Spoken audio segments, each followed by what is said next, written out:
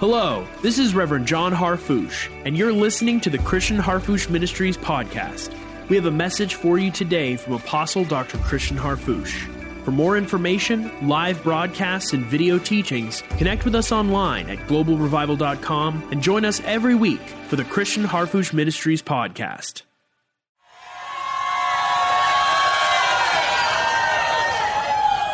I am a believer. I have an alert mind, a receptive spirit, an attentive heart, and active faith. My life is full of energy. I know that the Lord has an impartation for me. Now, in this season, impartation, empowerment, and divine spiritual infusion, wisdom and revelation to operate in the purity of the faith. I will never be the same again. To the glory of God. Now go ahead and lift your hands if you believe in, and let heaven hear you.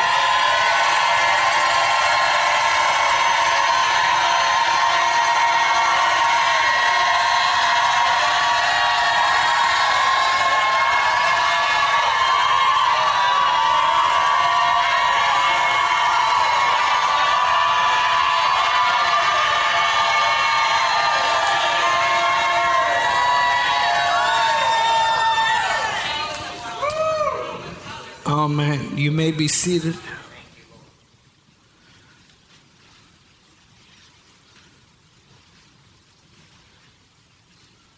Our Lord and Savior, Jesus, the Christ, the Messiah, the Anointed One,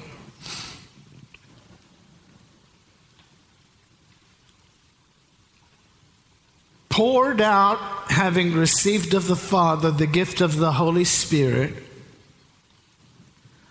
upon the body of Christ, an empowerment from the highest heaven for both an indwelling, so that the Spirit will indwell the believer, and a clothing that he called it endued. The original Greek or Aramaic says clothed with power from on high, so that within and without we are in Christ made powerful. Shout that word out loud. The price that he had paid and the victory that he procured for you and I enabled the eternal Word of God to say from his human perspective, all authority in heaven and in earth is given to me, speaking of himself. Did you understand what I said? Because God, the Word is God. Thank you for your enthusiasm. John, in his gospel, makes it clear, in the beginning was the Word, and the Word was with God, and the Word was God, or God is the Word, or God the Word, or God was the Word. All original languages with reference to that are synonyms or parallels. So God did not need to have authority given to him. You see, if the Lord was going to do it without using you as a partner with him, he would not have needed to gain authority to do it, because the earth is the Lord's. He could have just come down and stomped the enemy, but he had made a plan to use humanity He had declared prophetically, the seed of the woman will crush the head of the serpent.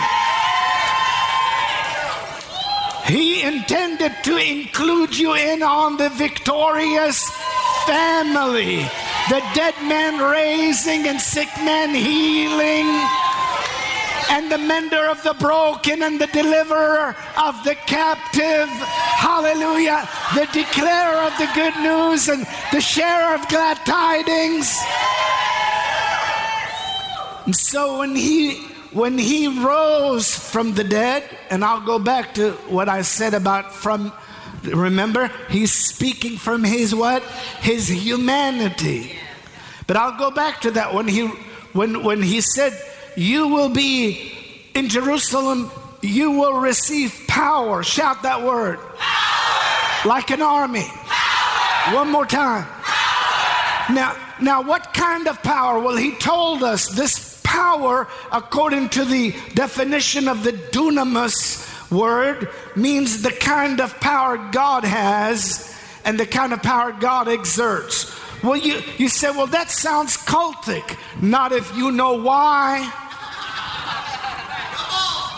Because if God lives in you, how could you have anything less than the power of the one who never is powerless? My. You shall receive power. You shall receive a miracle. After that, the Holy Spirit has come upon you. You will be clothed with my power. Hallelujah. And so he says in the gospel, tarry in Jerusalem or wait in the city until you're clothed with power from on high. But you shall receive power after the Holy Ghost has come upon you. He says in the first chapter of Acts, and you shall be witnesses or proof providers. You'll supply evidence. People won't look at you and say, well, that's just your way, or that's the way you believe, or show me where that is at in the book. You will receive power. Hallelujah. Child of God, I've come to tell you, you're about to experience before you explain.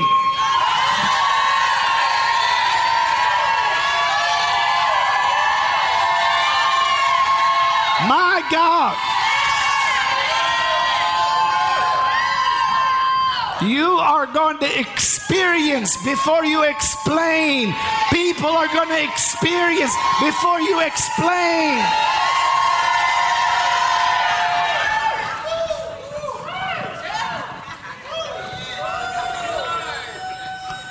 That's why you're going to have to keep on saying, well, this is that. Let me show you.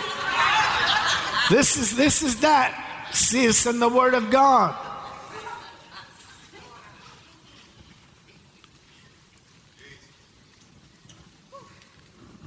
I was in a particular island nation and having meetings, and I was invited to come to the governor's house because he wanted to see me. He had to leave for Paris, for France. It was this side of the Atlantic. And the next day, and he had been in excruciating pain because of degenerate bone disease, specifically in his lower back. So degeneration in his spine. And I think myself and one other assistant went there. He was there and his wife was there.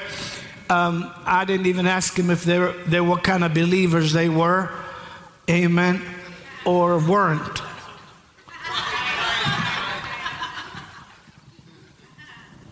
And but long story short, he's in pain. He's got to get on a plane. He could hardly walk. I said, well, will you stand in the middle of the room? And I had him stand up in the middle of the room.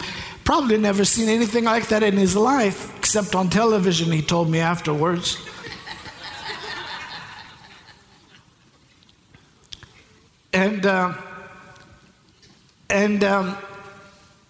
the power of God, long story short, the power of God moved in and regenerated his entire back.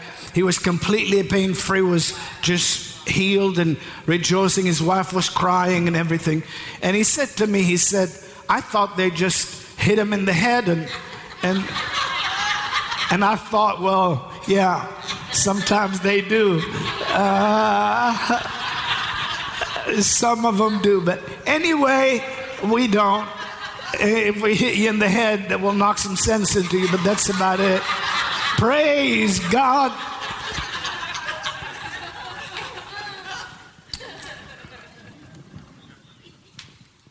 And so then I explained to him and led him in a confession of faith towards the Lord. See, you're going to run into it and then explain it. You're not just going to explain it, wait for it, fast for it, pray for it, hope for it, wish for it, and then someday it might or might not. This is not that hour. It may have been someday, it may have been in your past, but now is the day that the Lord has made. You're going to run into it, you're going to run with it, you're going to impart it, you're going to impact your world with that authority and that ability. Amen.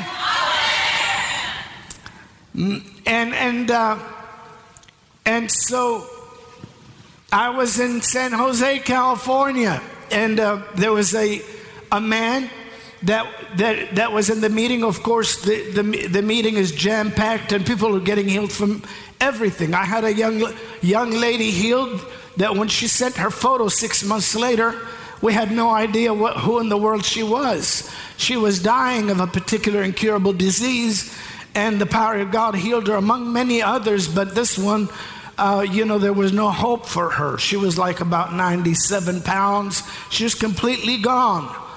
And physically, that is. The devil is a liar. I want to declare this over our family, the body of Christ. You are off limits to the devil. Your body is off limits to the eater. He will not eat in your body. He will not eat in your thoughts. He will not eat your vision. He will not eat the God dream. He will not eat the plan. He will not eat the call. He will not eat the resources. He will not eat in any area. You're off limits. Well, if you believe it, let out a wild shout real quick.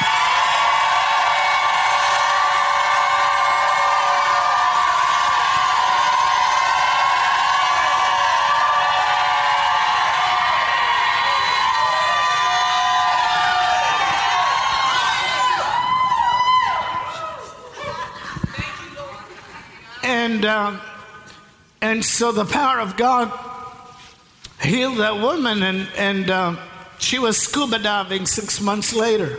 She sent a photograph of her, and if she had not written a letter to the office and with the photo, I would have had no idea why someone's sending their photo.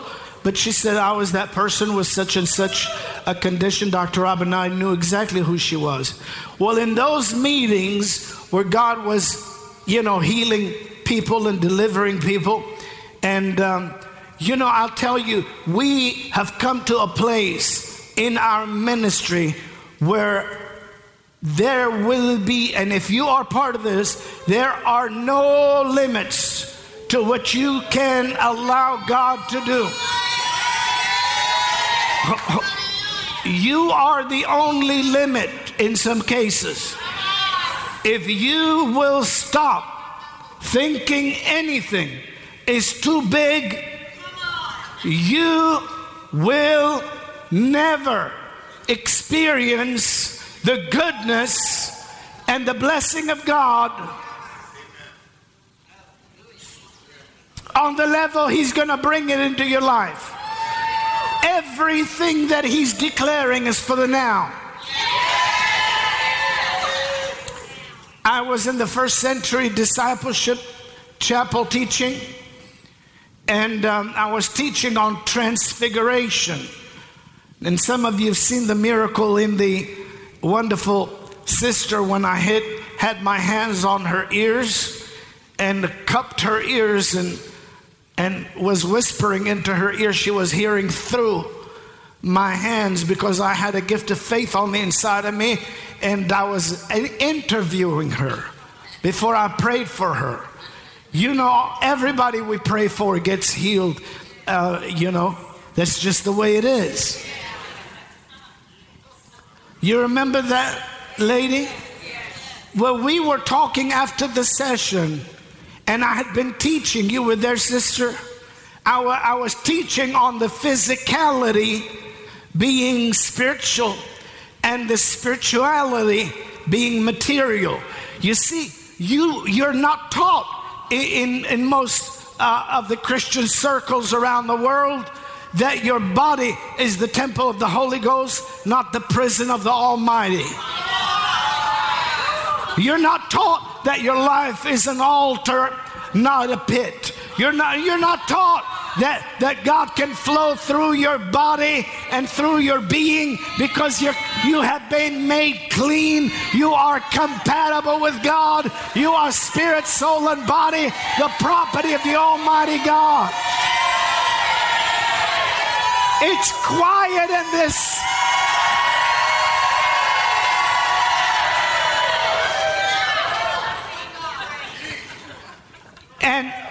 And so I was talking about it because we are living, I believe, closest to the transfiguration.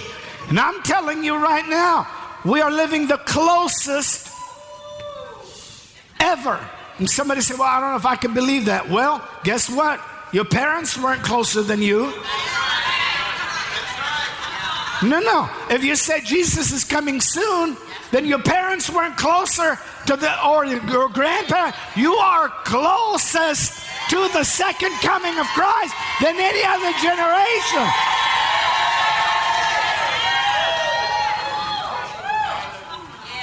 Glory to God.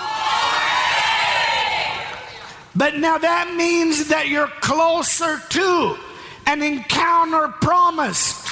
Therefore, you're closer to participating in a measure that is greater in your physicality than any previous generation has ever experienced, because we which are alive and remain will be changed. We'll put on immortality. My God. Well, you will put on a spiritual physicality that defines logic.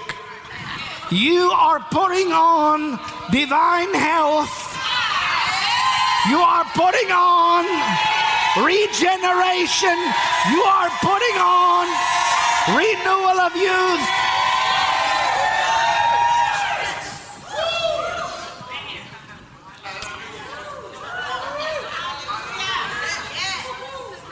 Glory, glory, glory.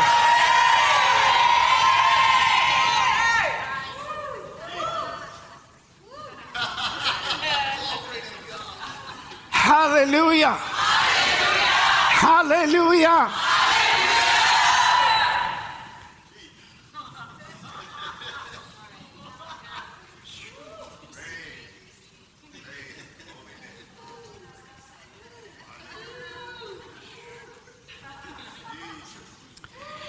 And the Word of God tells us exactly how it will happen. If you want to get some notes in your spirit on this. It said this mortal will put on immortality. This corruptible will put on incorruption. And it says death will be swallowed up in victory. And then he tells us what victory is. This is the victory that overcomes the world, even our faith. And the Lord tells us in the Gospel of Mark, if you believe in your heart and not doubt what you say. So faith is on the inside of you. So the inside of you is about to swallow the outside of you.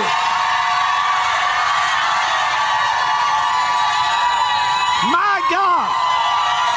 My God.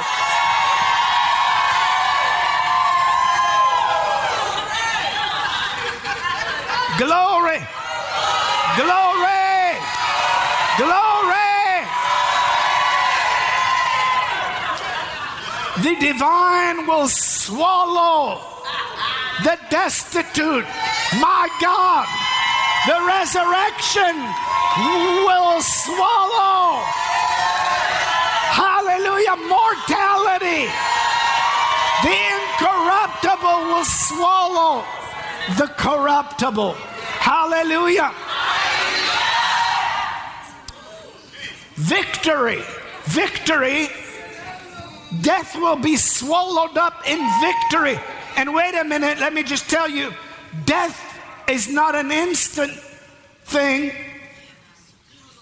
When Adam ate, the Bible said that God said, the day you will eat of it, in dying you will die.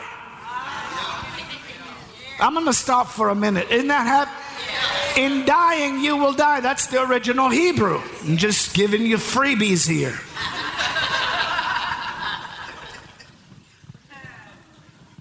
Or you will surely die, if you want to go with the King James. But you know what? He lived almost 1,000 years. It was one day with the Lord. But how many would like 1,000 years? Some people are like, no, I want to go to heaven. Come on, smack somebody and say, get some sense today.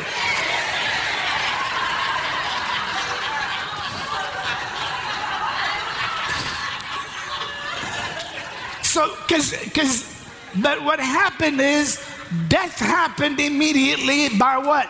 Disconnection from God.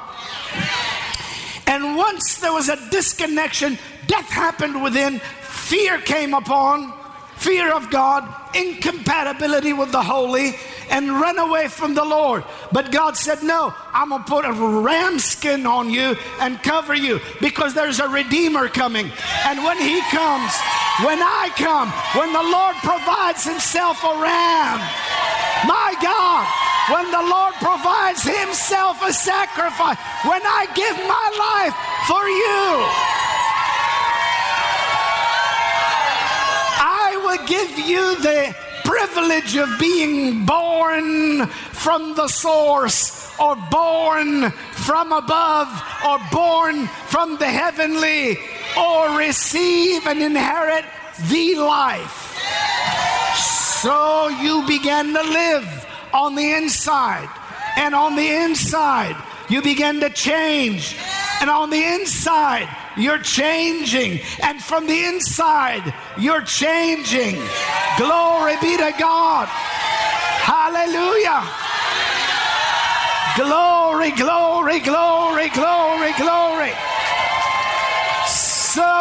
So there's going to be a transformation called incorruptibility or immortality.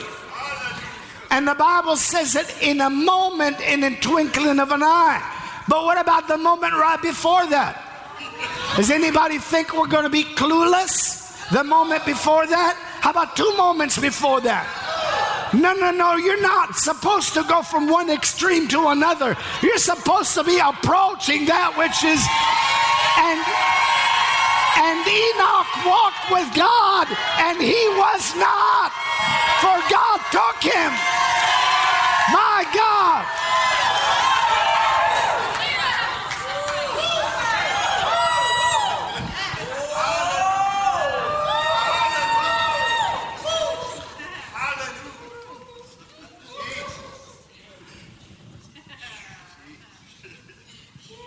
Have a seat.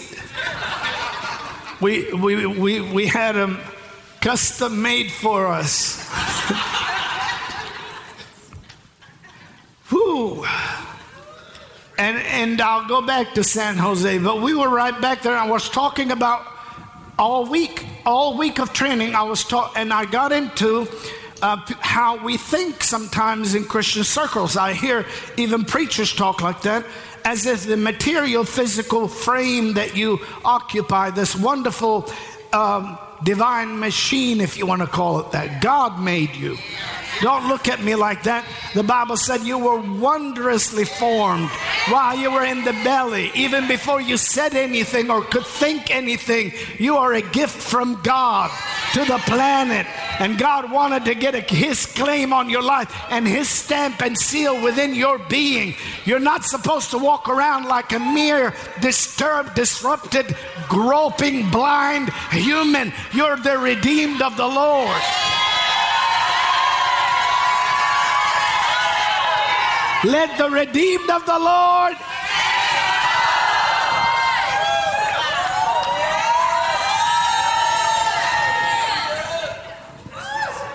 praise the Lord forever. You were wonderfully made. You were wondrously made. No one knows how you were formed or how I was formed while we were in the belly. And so I was speaking and teaching, and FCD that was with me, you'll verify this. I talked about the capacity in God to allow Him to do what He wants to do. You just have to allow Him. You can't just think just because this body has got some, internal opinions that it's supposed to resist the internal indwelling. Don't tell me that your cells rule the king. Come on, or your emotions rule the master. Hallelujah. I'm going to slow down. I'm going to stop.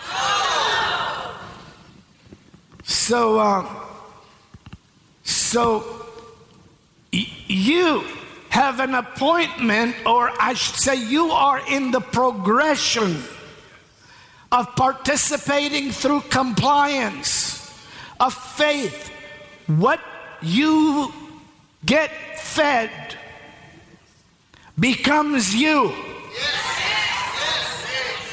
If what you are fed is word and spirit will not merely be what you heard.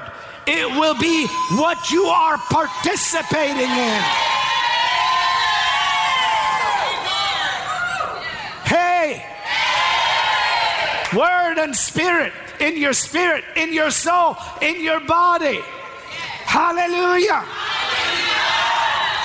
So I was talking, and when I minister in those meetings, just any FCD, I normally prepare myself about a couple hundred hours of preparation, and then we went that whole week. Who was at the class?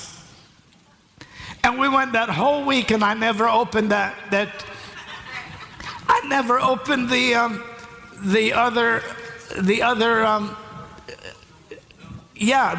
directions to where to go. Never opened it. Every day I got in there, and boom, the Holy Spirit just directed us, and we shared what the Lord wanted. But on the last day, I had been talking about this. People think that because God is spirit, He's not tangible. In other words, there's no tangibility. You can't perceive. You can't connect. You can't touch. Do you see what I mean? But you can. Actually, the whole world, the whole universe is being held. But why? By what people call intangible. Come on. Come on, if He can hold the world together, He can hold you together. He will hold you together. He will hold your stuff together. He will hold your call together. He will hold every part of your life together. My God. Hallelujah.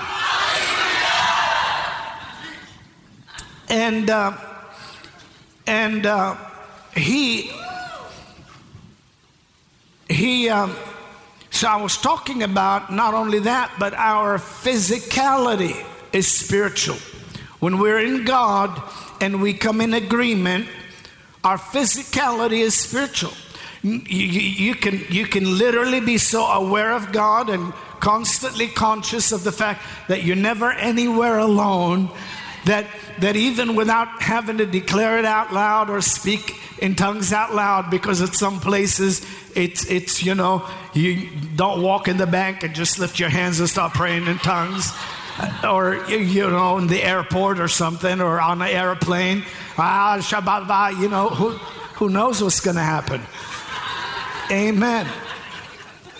You understand what I'm talking about.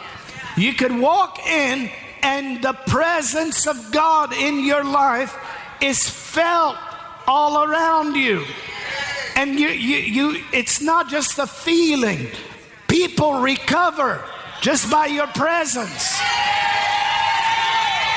I have literally watched people spend about 2 days with me and go from looking like they're 90 to looking like they're 70, just by being around me, just by being around the resurrection life of the Holy Spirit. Because His presence is greater than you will not wilt if you're being watered. You will not dry if the sun is shining on you.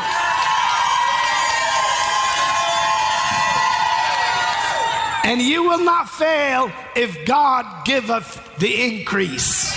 My God, I feel the power of the Holy Spirit. Hey, hey, hey. And so while you're standing there, you say, well, Dr. Harfouche, I didn't hear that before. Well, listen. Maybe in your previous ministry experiences, someone planted. But now it's time for the watering and the increase. Maybe in the past you've been watered in your soul, you've been watered in your spirit, but maybe it's now time for you to be watered in every aspect of your region or atmosphere or jurisdiction, so that increase will happen physically, intellectually, spiritually, materially. Divine ideas for the building of the global house of God. Are we tracking? Give someone a high five and tell them we're glad to be part of a global family. You may be seated. Did that drove it home, didn't it? No, God can't be watering you and you keep wilting. So you can't just keep going and pulling out your birth certificate and argue against the watering of God. If God is watering you, if God has given you increase, if God is shining His light on you, my God.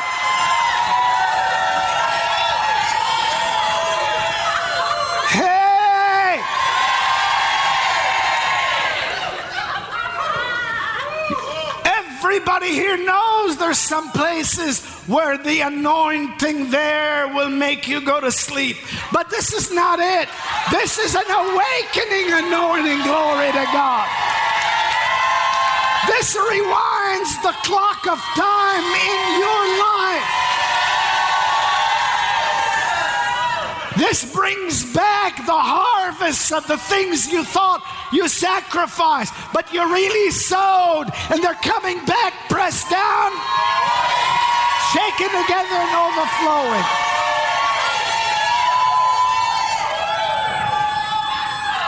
Amen and amen. I feel better. I felt good when I came. I feel a whole lot better now.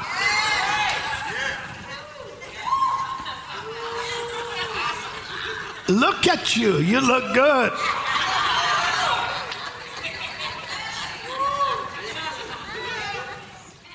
Some of you don't know it yet. I need to inform my face. No, never mind. Tonight is my night. I'm going to get a hold of what happened to you and pull it to your face. Tonight is my night. I'm going to pull it to your face. My God. It will happen, then you'll explain it. My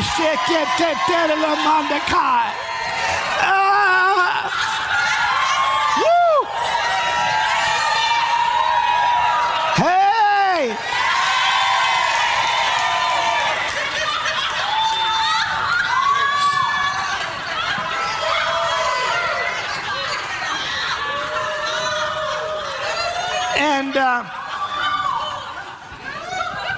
And so, in the middle of God moving, let's go back to San Jose. In the middle of God moving, I saw this man, and he's got a walker in front of him, and I'm moving in the altar, laying hands on people. People are getting healed, and the deaf are hearing, and things are happening. Dr. Robin is working with me, and I'm working with her. And in miracles. Well, is it safe to come down there? I mean, for you.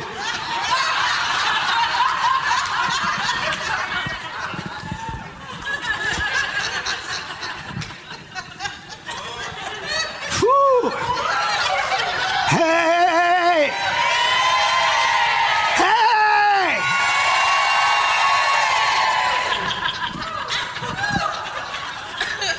And I see this man, and I can tell he is in terrible pain, and I could tell he's probably, a frail, physically 68-year-old man, but he looks a lot, worse. Does that make sense? Because 68 is just not even the prime of your life. If you're Abraham's seed.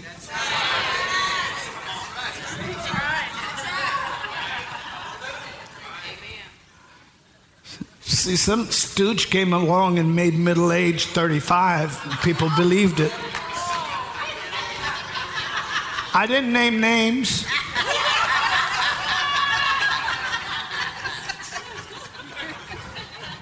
We believe in speaking the truth. We call a stooge here.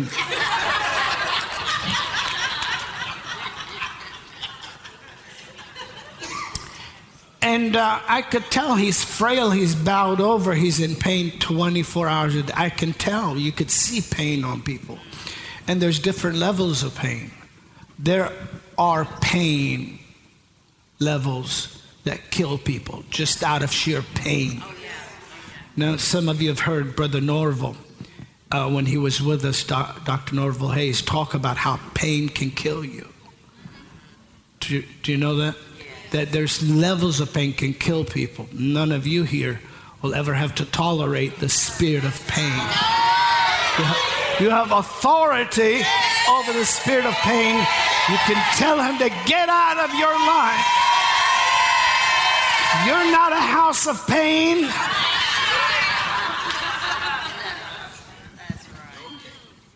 It's the truth. You have authority over pain. It's one of the infirmities and sicknesses and diseases and things. All of them are lumped into the same basket. So when we're talking first century and that kind of faith, Jesus gave them what? Authority over unclean spirits to cast them out and to heal all manner of sickness and all manner of disease. It would seem to me that you already know that includes diseases that have pain. And so I brought him forward, and I said, "Come here." And he's in a lot of pain, and he's in 24-hour-a-day pain. I said, "Are you in pain?" He said, "All the time, all the time." And I am moving in the power of God, and I'm actually grabbing people's neck that are frozen with arthritis, and I'm moving them like that. And the church is a full gospel church. The church is birthed by a gentleman that goes way back to holding tent meetings in the healing revival. And his own wife was healed of polio in his own meeting.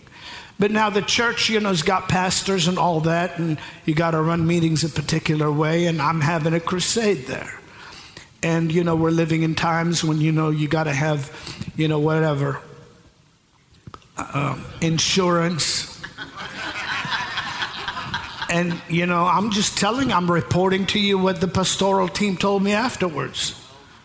And they're standing in the back. How'd you like to be the pastor standing in the back saying, oh, Jesus, don't let them sue us, because Dr. Harfouche is just yanking their neck. But then afterwards, it worked. They're healed. Thank you, Lord. Well, great. I'm glad for your support.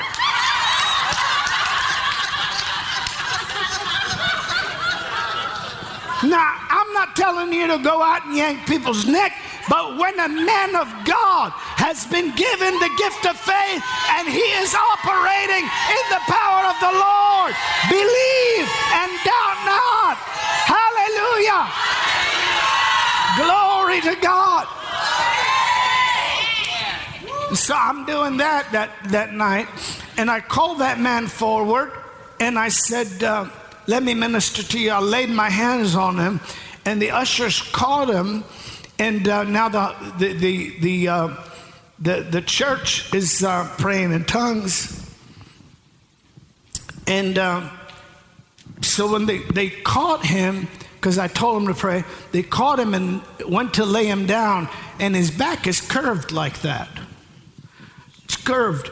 And so he's going, ah. So it's not a good picture.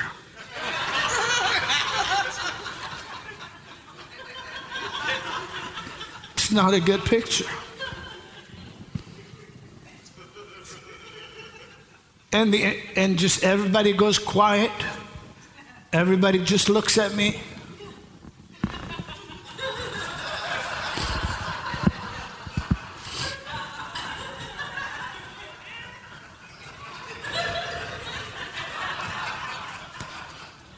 And I said, pick him up. Everybody's quiet now. Nobody's praying in tongues.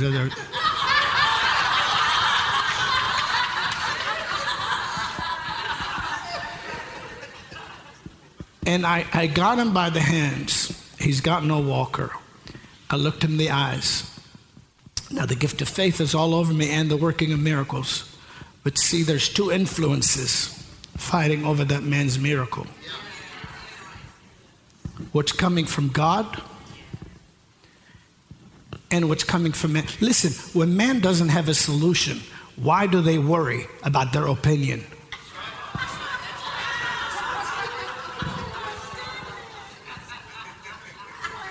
Why do some people only pray when it's just like, oh God, I got it. Like someone said, let's pray, and the other one said, has it gotten to that?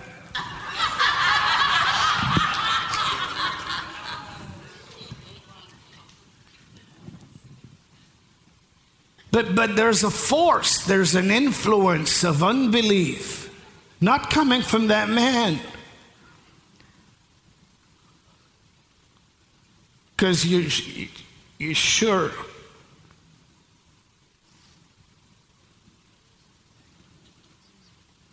It's sure better to caress and comfort and cuddle the curse.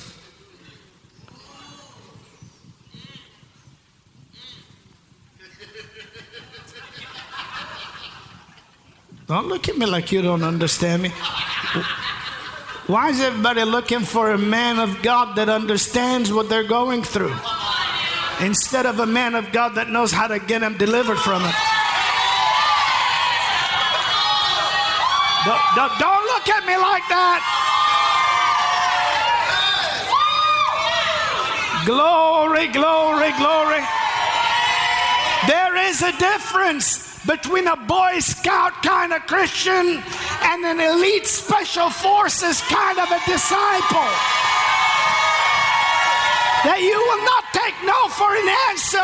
You're ready to allow the Lord to train you for the highest measure of participation in pre-denominational Christianity.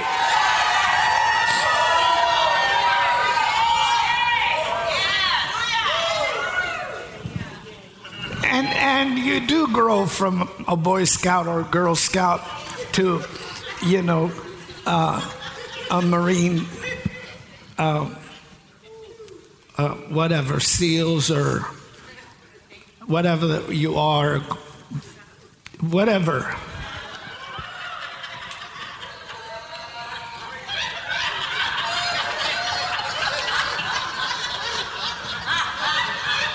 And so I literally had to take that man and just go ahead and let it out of your belly. Let it out of your belly.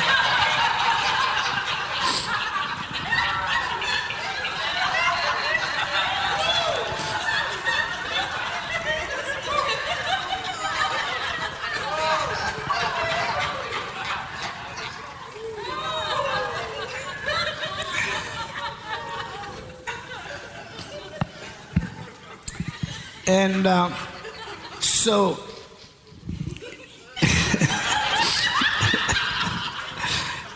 so I said, look at me. I said, it's easy. Come here. And I began to walk him. And if you can imagine, from the front of the sanctuary all the way to the left, on the right of me, the left of you. And on that side, there's a door that leads to outside. So I got him as close as I can to the door. See, what I was doing was I was pulling him away from the Boy Scouts and the Girl Scouts. Because he needed a little more than a cookie.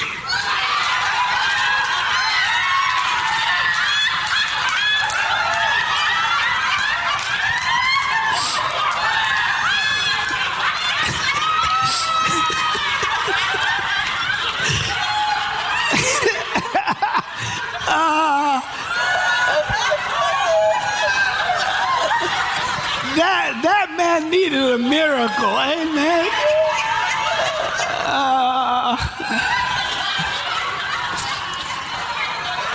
Said there was nothing in it for me. I could have left him bowed over on the ground going, ah. And because something is going on in the balcony. But when the gift of faith is on you, when God has called you to raise up an end-time, dead man raising and world-reaching generation, when He has empowered you for a particular purpose to hit the mark for the glory of God, you pursue your call. Don't let any enemy or circumstance or condition or situation talk you out of what God has called you into. My God, I feel the power of the Holy Spirit. My God, I feel the power of the Holy Spirit. My God.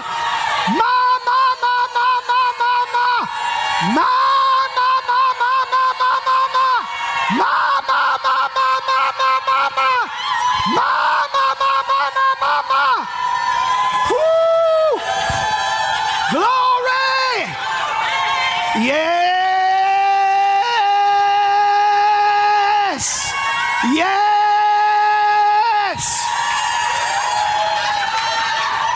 Yes.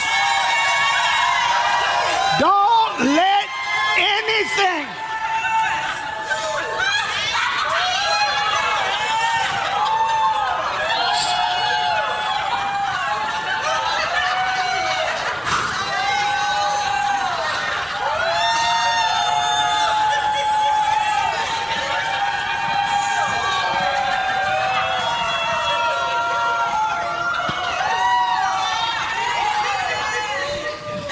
If I am talking to you today, then do not let anything, if you say that's me, if God has called you beyond your past service level in the kingdom, if He has called you beyond your previous knowledge or understanding in the things of God, if what you know God has for you is greater than what you know you have right now in God, then do not allow any circumstance or situation or enemy or opposition or warfare to distract you from the bullseye of your divine calling. God is going to renew your strength like the eagles.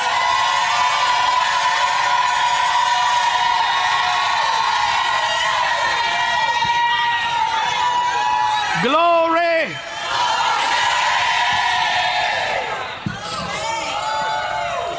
All it takes to start an unquenchable fire is just a little bit of friction.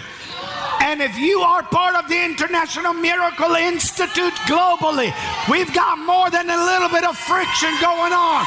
We're about to see the kind of fire that no devil or demon or principality or power can put out, because we're coming in the name that is above every name to equip a generation to invade the end times with the glad tidings and the good news of the gospel. Amen and amen. Well, you may be seated.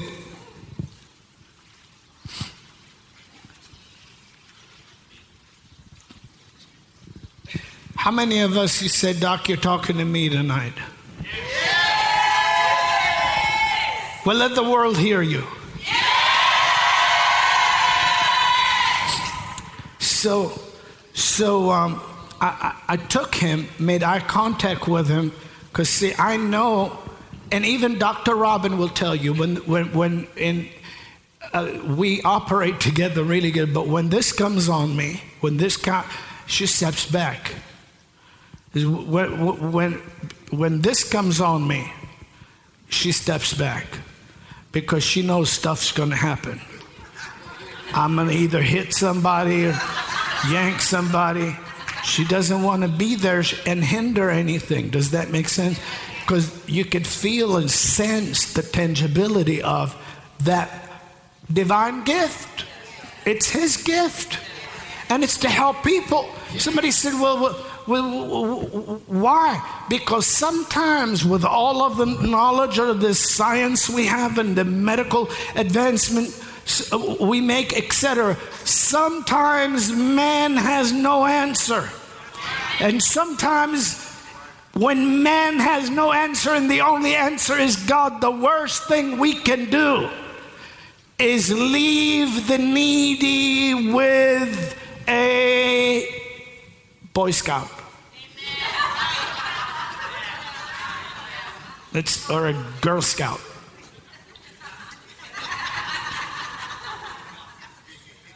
So I walked him all the way to the side where there's a door that leads to the outside. I walked him, and I was walking him away from that cookie smell. Because, I mean, when that man fell under the barrel and said, people say, well, you did it, it's you.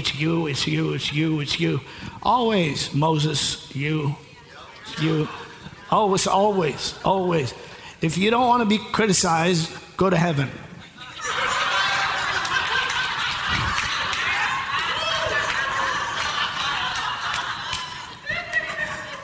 How many here say, Doc, I know what you're talking about, because I was used by God here, there, whatever. I thought I would get a different reaction of appreciation, but I didn't. And you know I'm talking to you. Let me see. Let's just wave. Amen. Hallelujah. So I pulled him away and I looked at him and I said, look, this is real.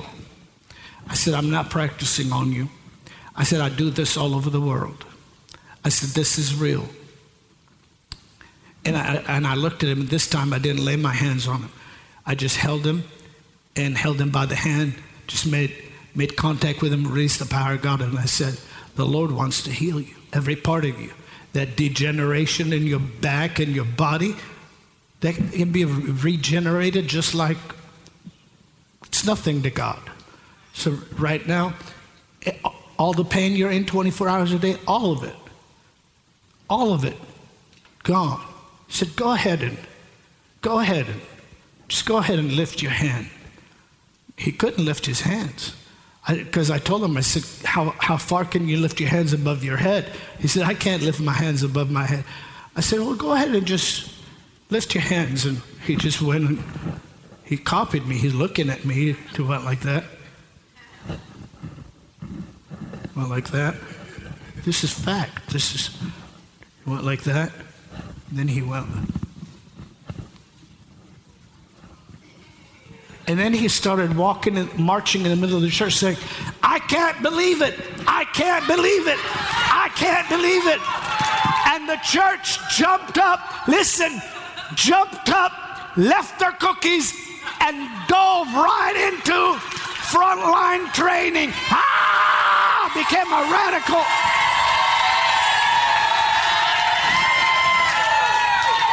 Everybody went from a scout to a Marine in an instant. Hallelujah. Glory to God. Glory to God. Glory, glory, glory, glory. And I was just standing there real nice, like thinking, yeah, where were you when I needed you 5 minutes ago? Amen. Amen. And see, this is what irks me a little bit. Not that I'm jealous. How many of you know we give God all the glory? But stupid can't give God the right kind of glory. Are you listening to me? So here are a bunch of people, a church full of people, willing to let that man go the way he came. But then when he got his miracle through God's a servant, then they're going to say, give all the, well, what was the Lord? Praise the Lord. Thank God the Lord did. Well, the Lord, yeah, he did it in spite of the fact that you're sitting there with your cookies just watching that man being overridden by the power of darkness. You better get up and sign up for the International Miracle Institute and get trained to become an end-time representative of the King of Kings and Lord of Lords. Somebody shout.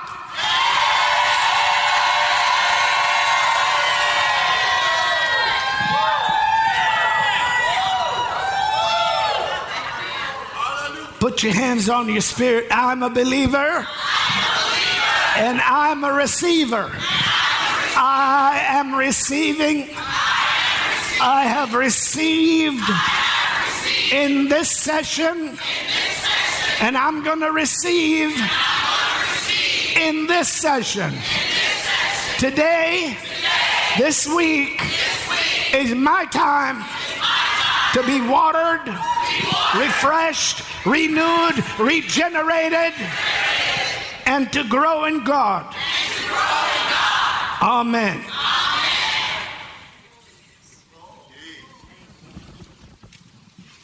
Isn't that wonderful?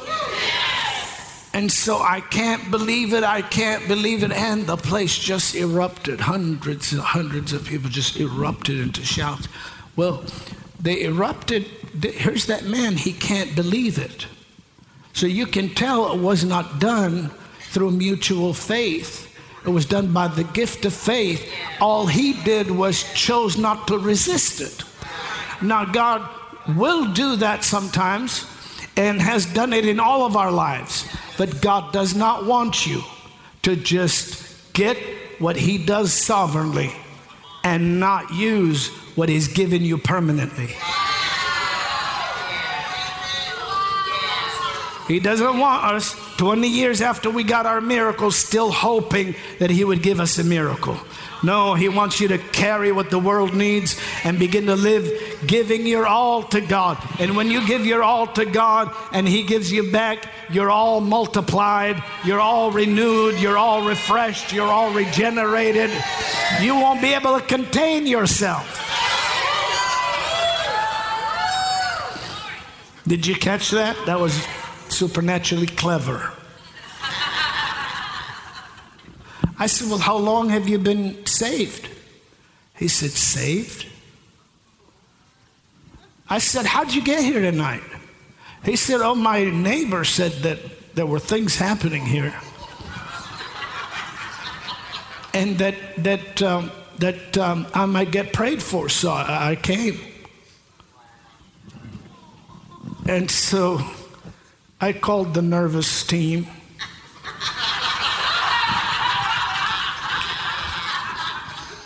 I hope you're not listening tonight. I love you.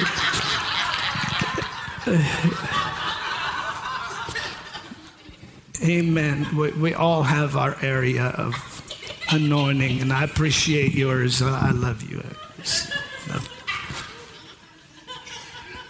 Just kind of sharing it from my perspective, and giving you a chance to, be in my shoes for a minute. So what I did is I had him take him to the next because the meeting was going on, and they led him to the Lord and got him spirit filled and all of that. He got his miracle, not even knowing anything, Just had some man he'd never met before tell him, trust me, I do this. God loves you and he wants to heal you. And the man, poor guy, had no theology at all. Poor guy. He had no theology to stand against his miracle.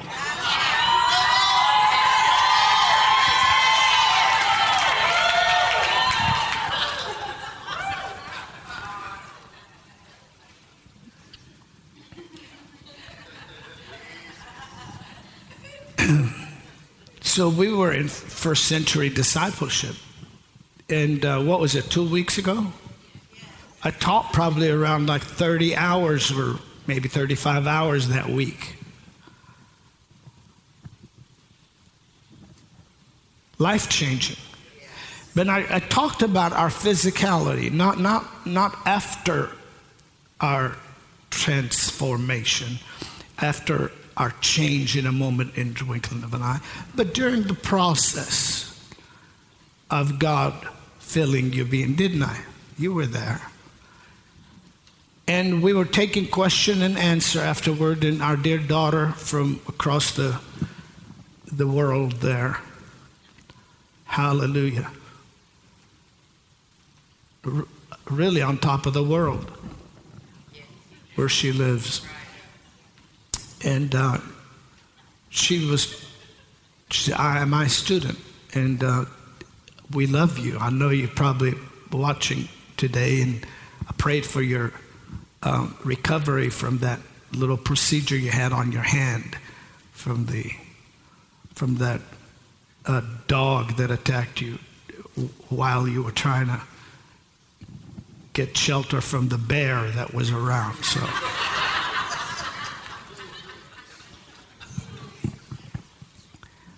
But she said, but I have these hearing aids on. I've been wearing them for years. I'm almost ashamed of wearing them. And she said, I believe I'm ashamed of wearing them. I think that's something like that.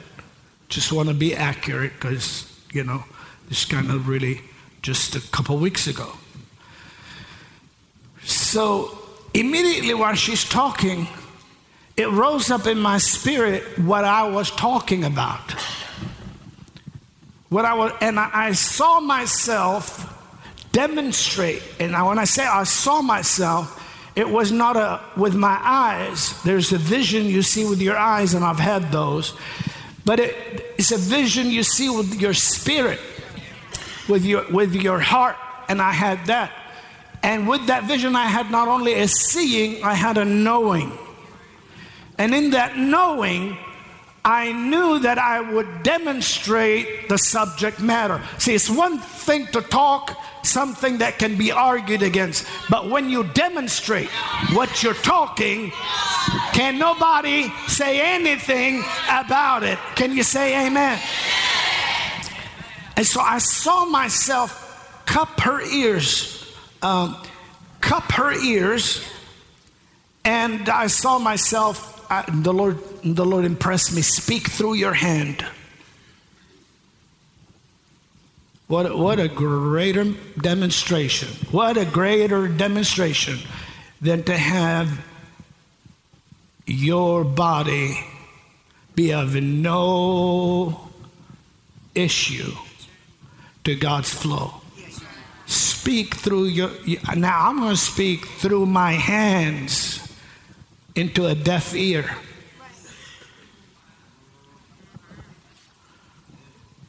Are you here?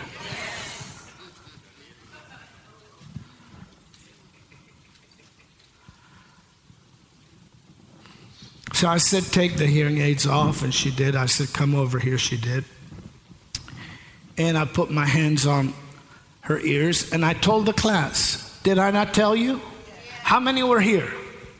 Did I not tell you? Now I'm whispering through my hands into her ears that I'm holding really tight. And everything I whispered, she was able to hear, because the Lord showed. Now go ahead and demonstrate. Your body will not be a block to my voice. I could speak. Come on, somebody.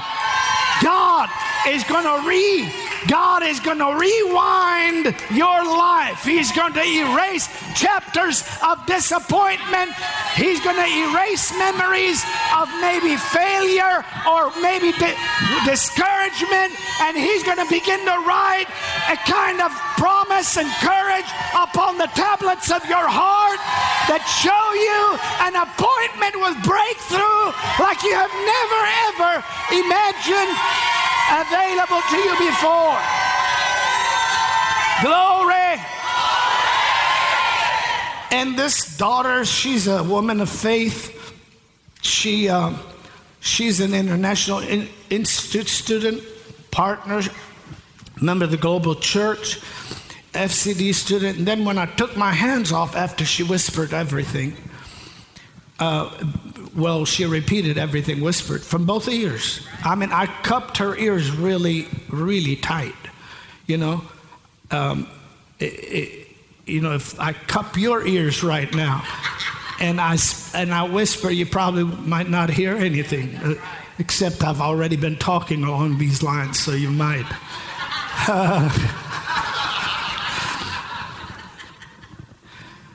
And I had the class shout in the cathedral after I took my hands off her, and since then till now, she has never had to put her hearing aids on. She never will either.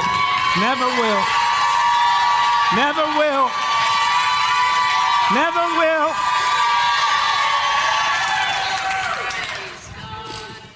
Glory, glory, glory, glory, glory. So we are sharing, we're talking about the faith. We talk about the faith. And we talked about how you and I are called to contend for the faith that was once and for all delivered to the saints' safekeeping. It shows us that the faith was given to remain until Christ returns. Remain, not be squandered, not be lost, not be insulted through unbelief, but thank God, be confessed, be received, be believed, because we have the Word of God. Does that make sense? And we have the power of the Holy Spirit to let the faith, the Spirit of faith, live strong and live big in us. Hallelujah. And that's why the Lord said, have the faith of God. That's why the Lord said, the Lord said, have the faith of God. Are you listening to me? So that we would go ahead and have the faith of God. The Lord would not tell us to have what God did not give us.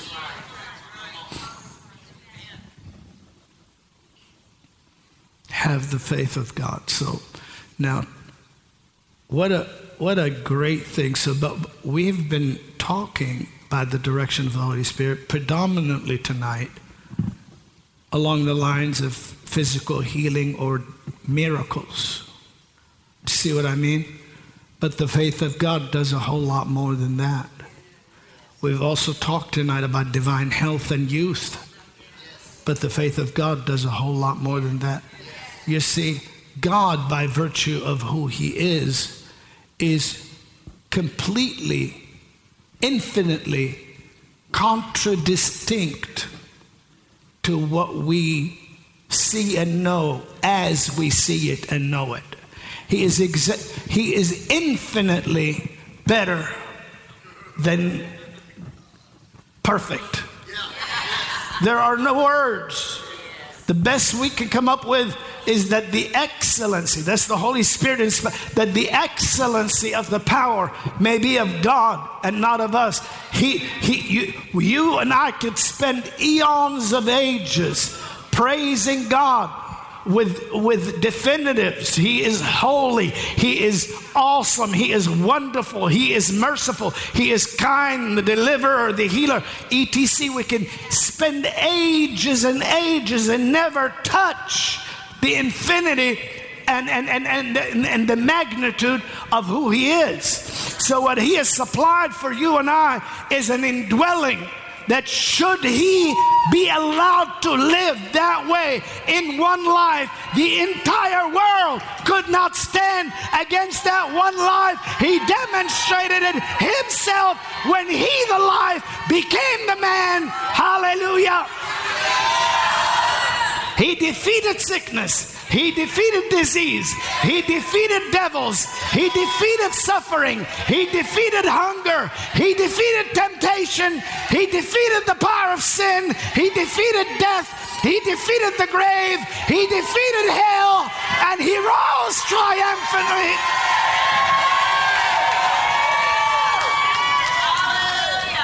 Go ahead and shout one short, loud shout. That was good. And one more time. So, speaking from His humanity. Do you remember me saying that? Just to make sure that everyone here, new and not so new, would know that Doc's not lost. We're following the Lord, amen? But He spoke out of His humanity. All authority, He's talking to us, in heaven and in earth is given unto me. Notice the words given. Are you listening? Delivered unto me. Notice the words delivered. Well, if the Word is eternal, and the Word was with God, and the Word was God, then He certainly wasn't saying, well, guess what? The Godhead just got upgraded.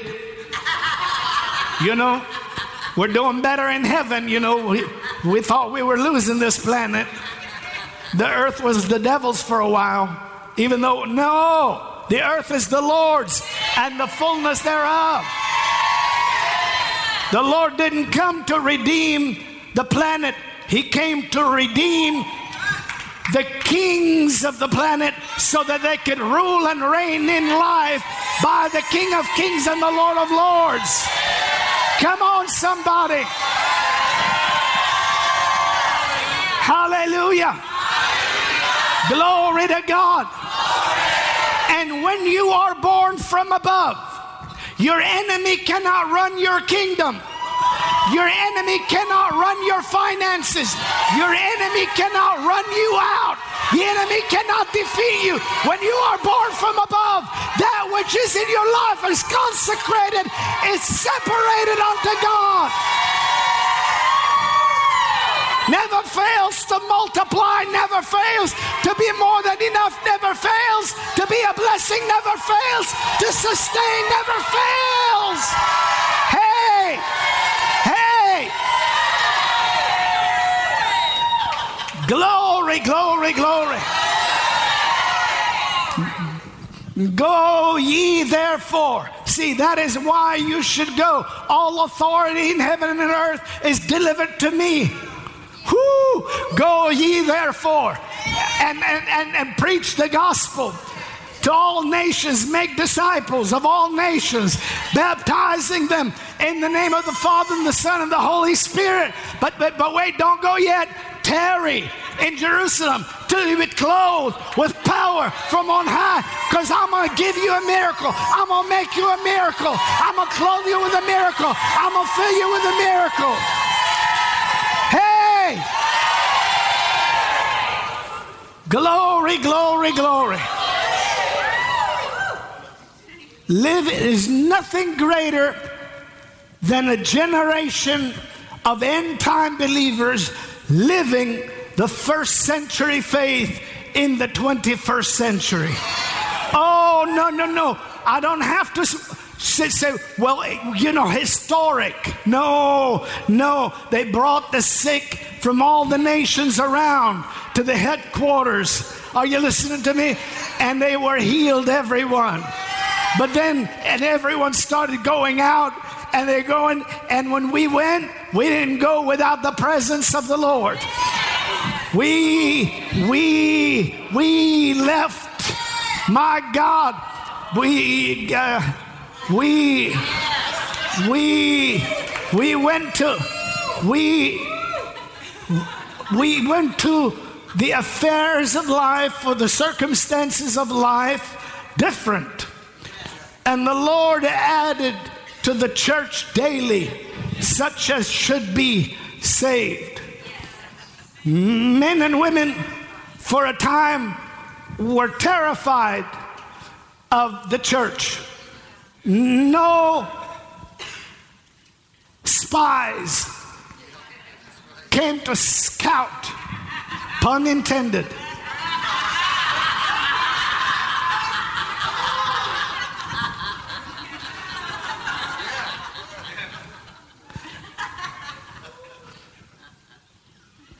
If I had $1 for every time a Christian shrimp walked into my meetings to see if I'm a real prophet of God, we'd have funded the end time revival. But it doesn't bother me at all, because when they get in my meeting, they might walk in as a shrimp, but before the night is over, they're a salmon swimming upstream. I feel the power of the Holy Ghost.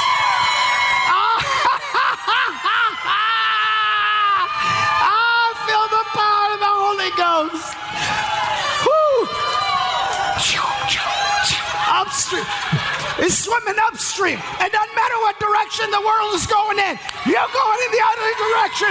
You're going against the tide.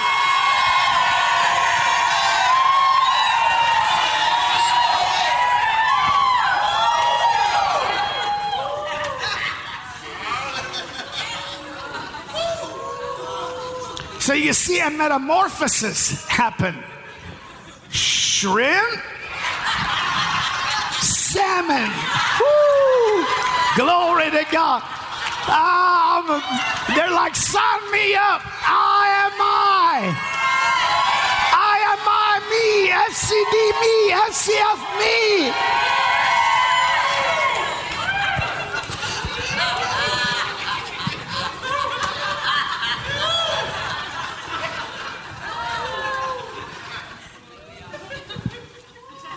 I'm gonna stop.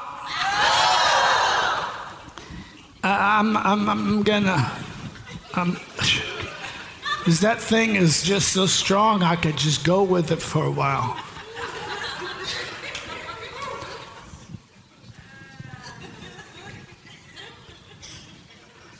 So this is now while we were still in Jerusalem. You know, there's some stuff happening, you know, in outside of Jerusalem, outside of Israel, outside of Samaria, outside of Galilee, outside into Phoenicia. There's some things happening, but the headquarters is pretty much in the city, and very important family, the family of John Mark, is there, and we'll concentrate this season of time on some things, expressions of Christ. Are you listening to me? And there are 4 creatures, living beings that God created, evidently, because they're in heaven, right?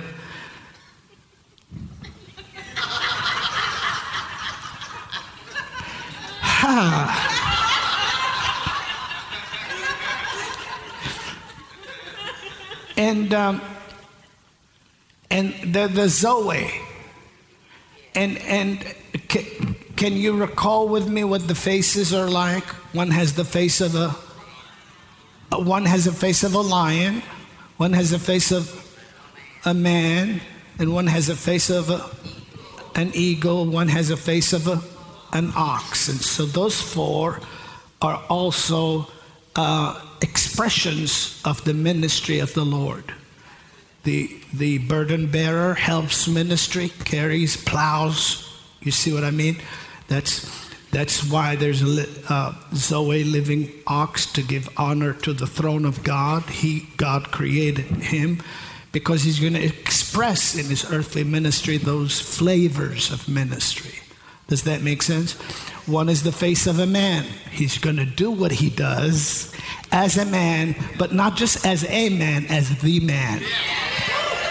Because if he did it just as a man, he would be the only man that can do it. But if he did it as the man, he could say, the works that I do shall he do also. I am the man that has come to give you the first century power to carry into the 21st century. I'm here to give you the living word of God that assassinates opposition, that exiles the demonic powers, and that brings healing to the world. And so he's as a man, and then in the eagle, divine. He's the Word was with God, and the Word was God. Divinity.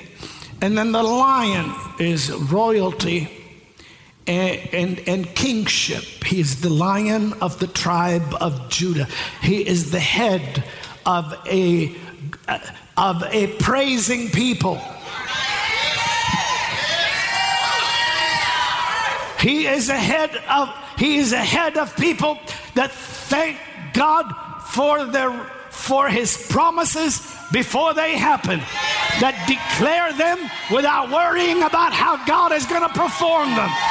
My God, your praise will bring confusion to the camp of your enemy. When you get there, you will find, hallelujah, blessing lying all over the place for you to gather. We're going to spend these end time days gathering a harvest the likes of which no previous generation has ever seen. Glory be to God. But now the lion, when the lion roars, it goes through your bones. And that's one of the attributes that the church gave to the Gospel of Mark. And some people talk about the voice crying in the wilderness, talking about John, but really it's Christ after the voice, glory be to God, who is the voice, the word, and the result. When the Lord says, "Rah," things happen. My.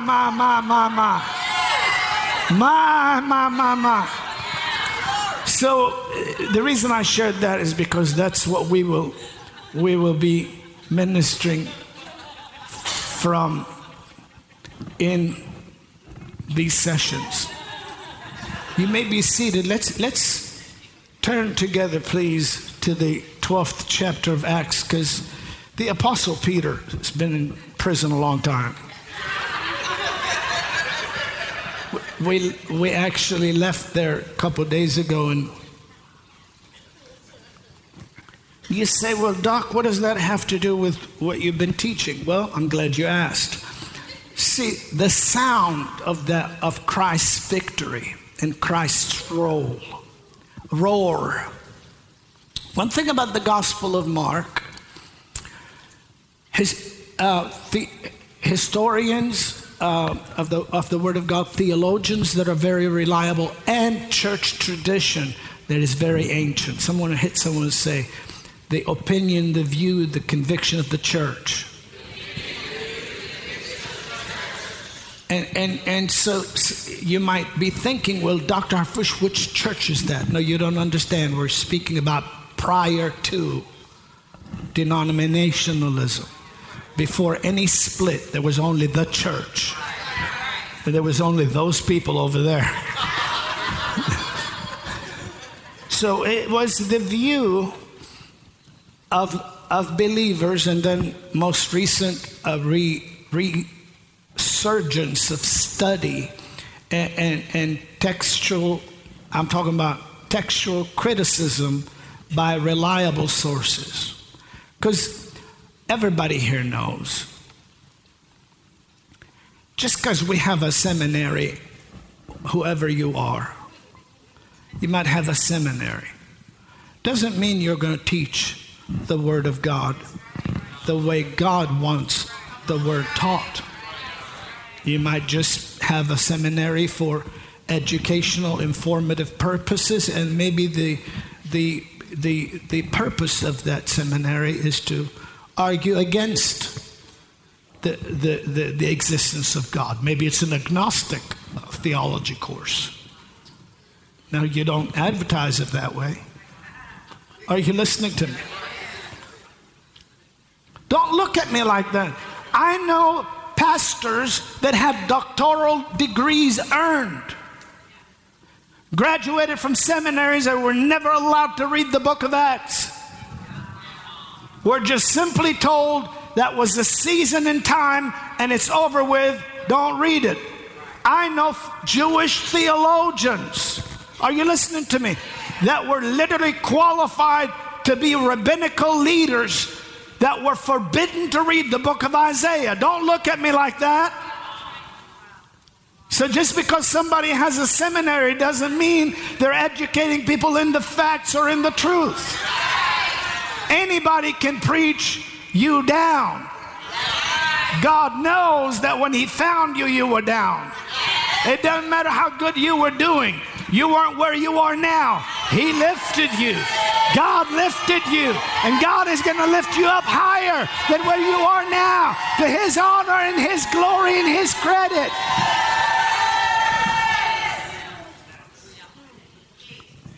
So I said, well, Dr. Pastor, what do they do with the book of Acts? He said, well, we don't read the book of Acts. We're just told to stay away from it. You mean you could get a doctoral degree earned?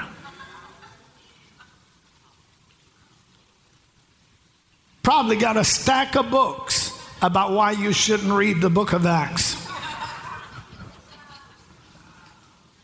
Hardest people in the world to lay hands on them and get them to receive the Holy Ghost are people who have read stacks of books and listened to hundreds of hours of sermons about why God doesn't do what God used to do. No, we're going to live in the 21st century, the purity of the dead man raising, mountain moving, devil defeating, and God praising faith that He has delivered to us. Hallelujah. Amen. So I'm talking about real Bible believing, educated and qualified and non-biased expositors and discoverers of the original text and the original context, not only in what's written, but the surroundings and the lifestyle and the people that were involved and who was related to who, etc. Do you see what I mean? They all have come to agree that the most condensed and the most powerful expression of the Lord's miracle ministry that shows both His emotions in anger, His emotions in compassion, His emotions in while He's working with the gifts of the Spirit or whatever, they say that it's the best place to go for miracles. I think, personally, the entire Bible is full of miracles. I just see it in between the lines. Even though a lot of my in between the lines have lines in them. So it's a marker there between the thing. Anyway.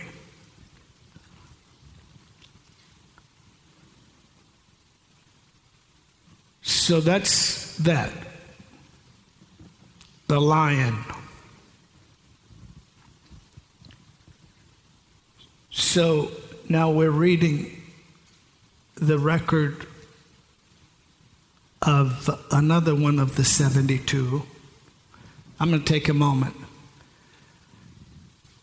You know what's a great miracle? How many would like to know? Yes. Great miracle about the Word of God.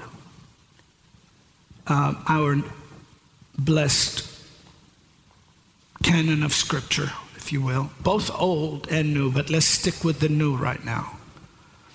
Because the new happened so fast that within 30 to 50 years, the whole world, after the ascension, the whole world had been, known world had been reached with the power of the Lord Jesus, not only with the news. So what's the great miracle about it is that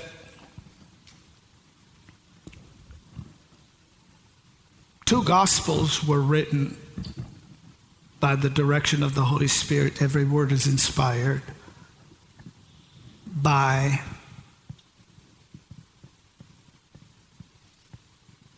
Matthew, who's one of the 12, and John, one of the 12. And then two Gospels were written by Mark and Luke, who were one of the 72. So you say, well, why does it matter? It matters because people can't say that God doesn't trust to use his chosen once he thoroughly trained and equipped them. When God has prepared you, and even while he's preparing you, he will not only pour into you, but he will pour through you. And when he's pouring through you today, and it's consistent with what has been poured and is on record, are you listening to me? It can never fail. Because that is the living standard upon which the Holy Spirit will breathe to allow the same caliber of performance to happen in your life now. That will say to the doubting theologians and the agnostics and the atheists, be quiet and shut up. We're not following a theory.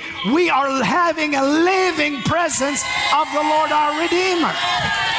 And so then you go to the book of Acts, and again, it's the record of Luke. So people just say, and they don't understand, well, there's no evidence that Luke met the Lord or saw the Lord, so he must have gotten his information second or third hand. No, everyone that is in our new covenant got their information firsthand, and every word in the new covenant inspired by the Holy Spirit to bring about a now performance. Just as Isaiah said it will happen, glory be to God, Luke said it did happen. Sambakatela Mandakai. Hey! And so then you go to Jude and you go to James, and you're talking about two that at one point didn't even believe on the Lord until they believed on him later, and God would trust them. Boy, it's too much information. Is this a Bible university? Yes.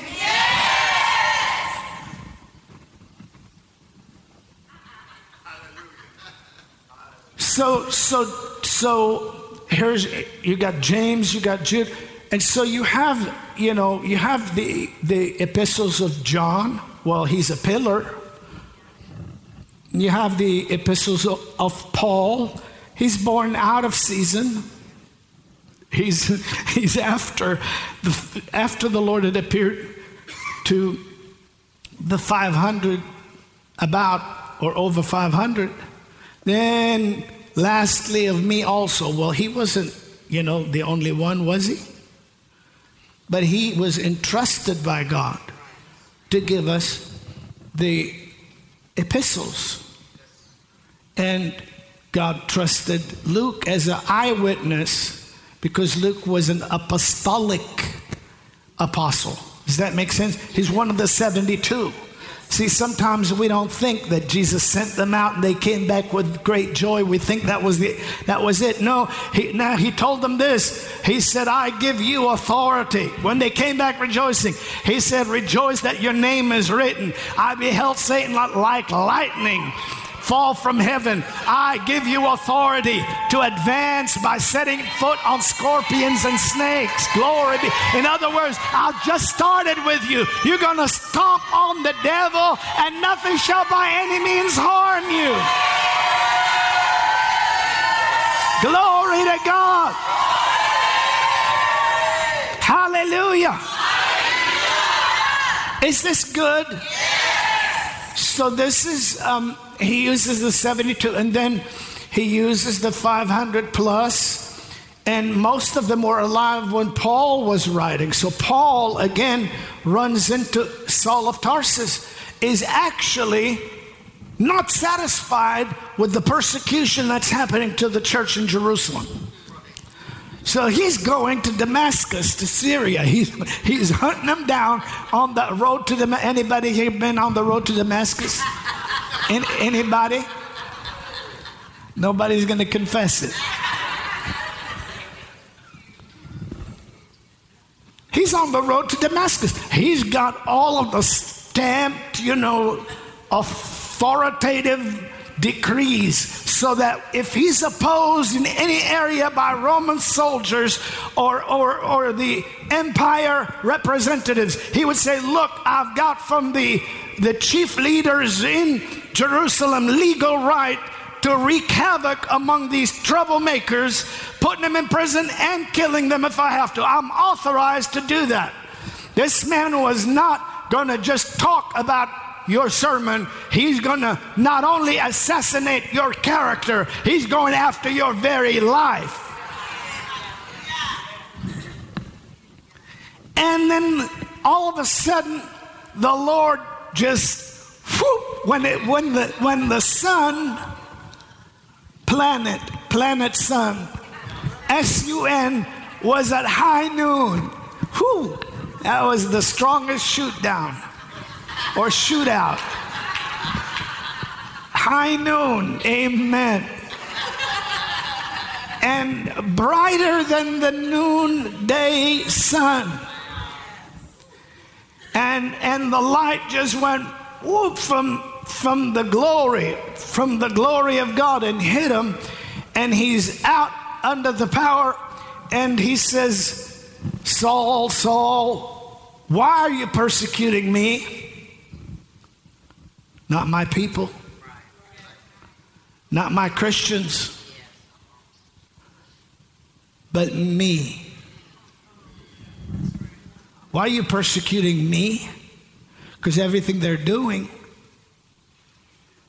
I'm doing through them. Are you listening to me? They belong to me. They're me. In the sense that they're one spirit with me. They're flesh of my flesh. They're bone of my bone. They're family. Call them brethren. Should I quote any more, or are you satisfied? Rah.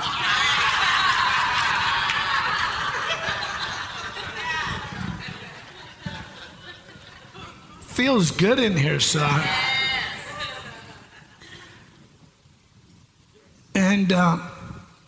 And he said, who are you, Lord? He said, I am Jesus of Nazareth, whom you're persecuting. Jesus of Nazareth, brighter than the sun. So now he's got people that didn't believe on him credited with epistles. He's got the chief enemy of his body, the church. arrested by conversion, by force. Once he gets up, he's got no religious opinions. He's like, okay, would you just somebody guide me to where he told me to wait?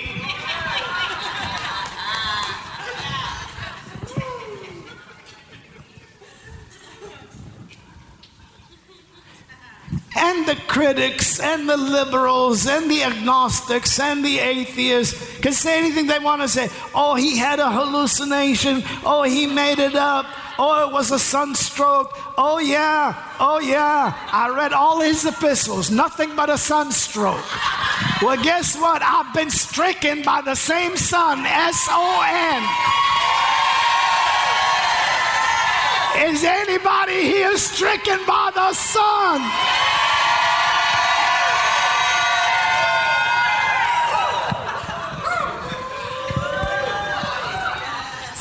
Glory!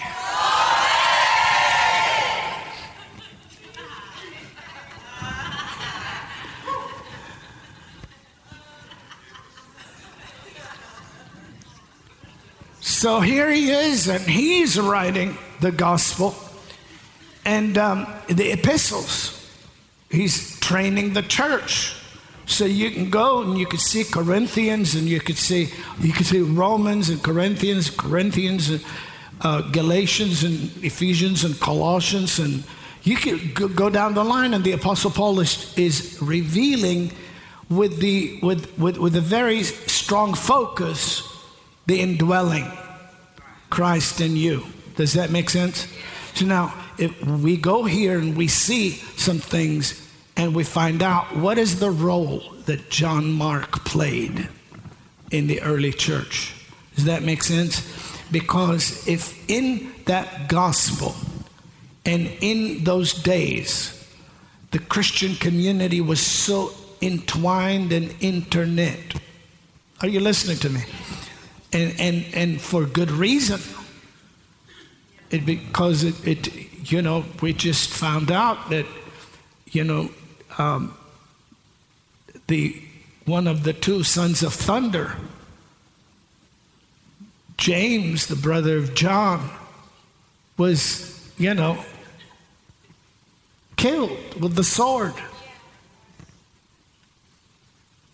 And for good reason. Then you find out that the body of Christ was so tight together that corporate presence of God was able to move, listen, in cooperation, or should I say in empowerment of our agreement.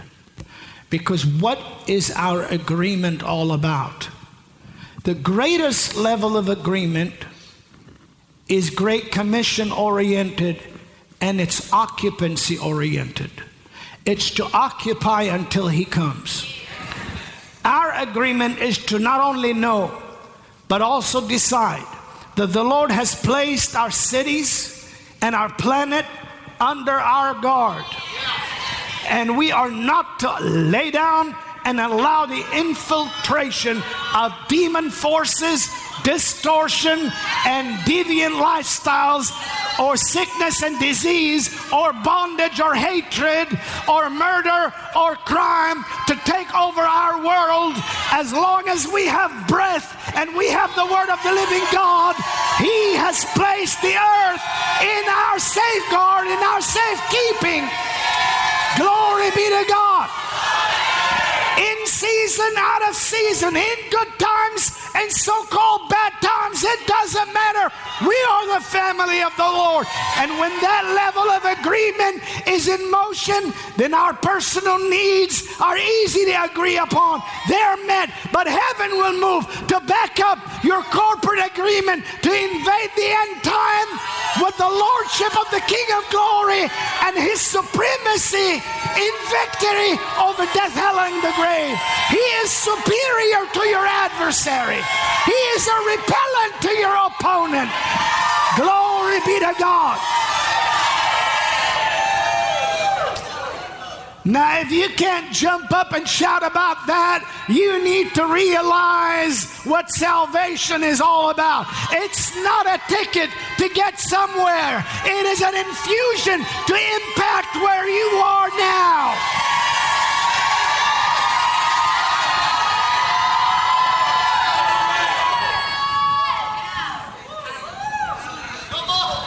Excuse me, I and my church family and student body, I shouldn't have mentioned the lion.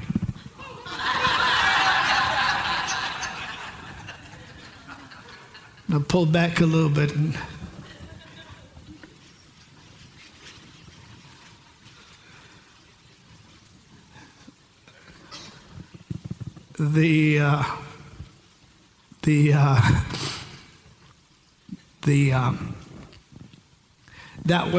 That is the central highest kind of agreement. It's woven together and knitted together by God. It's a heavenly cloth, if you could understand that's what we're clothed with. An invisible empowerment for visible results to the glory of the only wise God, the invisible, immortal, never changing, ever present.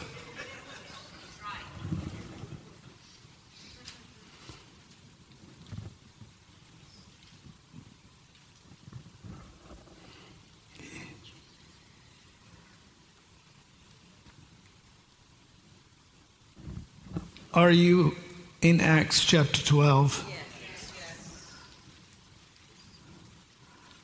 Hold the Bible above your head. No, I'm just kidding. That comes in the beginning normally.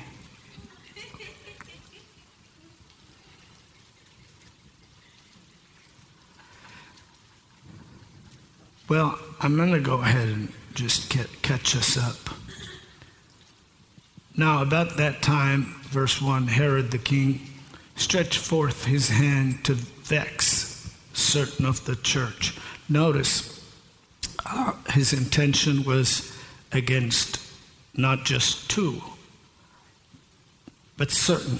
Doesn't name us or name them, but I'm sure some, were directed by the Lord and how to move around, and things were happening.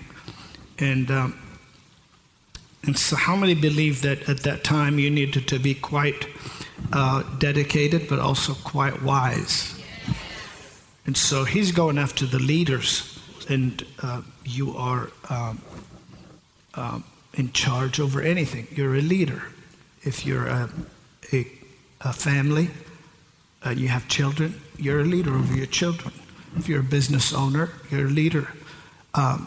You have responsibility to care for your employees, all that. So members or actual family in the body of Christ had to be needed then very trustworthy. Does that make sense? Needed to be very trustworthy because you couldn't have treachery in the middle of the church. Does that make sense? Of course, there's always stuff like that because people are people. But it's probably a little scarier when there's some guys like Peter counting the offering.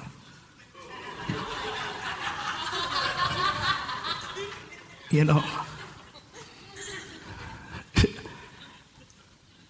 ever thought about that? Ananias and Sapphira? How many don't want to ever grow up to be Ananias or Sapphira? But you know what's worse? Can you imagine? Did they go to church? Yes. Did they go to church? Yes. Did they have people in the church that they loved and that loved them? Yes. Did they have friends in the church? Yes. how would you feel if you were the armor bearer? You just, just for a minute, This is just because, I want to back off of that lion expression for a minute. Just get a little sobriety into this, because everybody here, you already know all the stuff I'm teaching. So let's just back up and just talk about, you just had dinner with Ananias. Just a couple of days before. You shared the word back and forth and told some stories about, and Sapphira cooked, and so there's a giving movement happening, and everybody's talking about Barnabas and son of consolation. What a title. And you didn't pick up anything. You didn't perceive nothing. You held hands with Sapphira and Ananias in a Christian circle. First century circle. Just came in agreement together around your need to have some things sell and move so you can bring to the apostles' feet. And Ananias led in prayer. Just so anointed, just like you felt it. Chills went through your, you're like, whoo, that man can pray.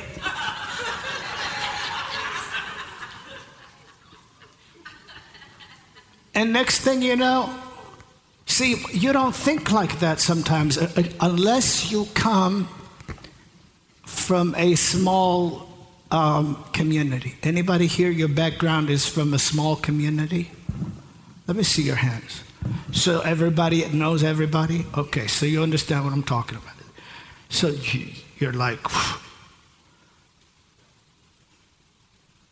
So here they are.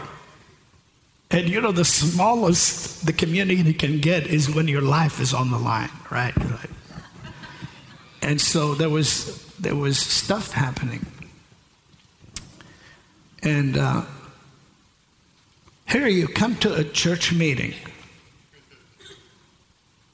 and your job is to carry Ananias out. You try to put the cloth on him, and Peter says, "No, that ain't that kind of slaying."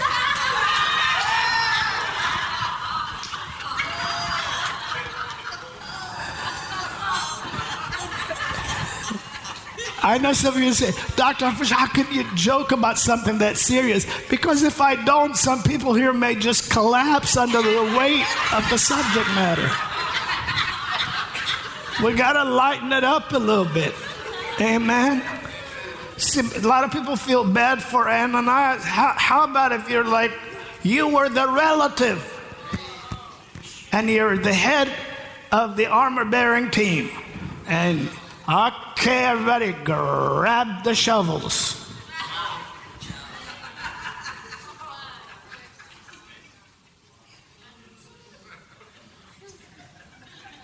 And I guarantee you they weren't going, that Peter. And they were going, that stupid Ananias. I prayed with you. I had you agree with me about. Because they heard the word. Why did you allow Satan to fill your heart to lie to the Holy Ghost? It is the enemy that is after your call. It is the enemy that is after your life. It is the enemy that is after your blessing. But today I declare that the goodness of God will be acted upon in your life, and you will rise up and break the influence of the devil off of your life and answer the call of the living God.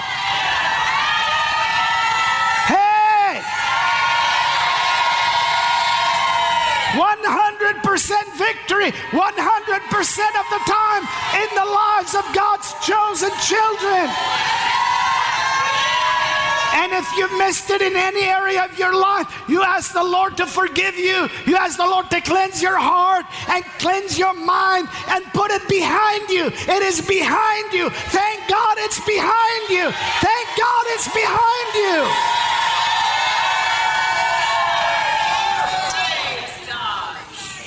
Amen. But it is very, isn't it? It's very tough. It's tough. And there had to be the cooperation. So when Herod here is stretching his hands to vex certain people in the church, the entire church feels it. Does that make sense? So today we're global or we're worldwide. But there's no way that intercessors don't pick up some things. And we thank God for intercessors also in other parts of the world that pick up things. I'm talking about pick up a mantle of prayer. Are you listening to me? You don't have to pray because something is wrong. Sometimes you have to pray because something is so right, it needs to be birthed into the world. And God needs some people to start praying that thing through. Maybe it's delivery time, and you need some people to say, push, push. It's delivery time. You're in labor. You're about to see the kind of miracle that's going to cause you to rejoice. Hey! Hey! Glory!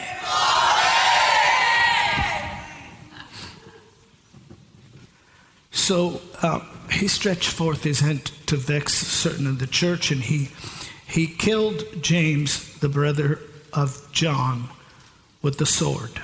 So he had them chop off his head. Does that make sense? The edge of the sword.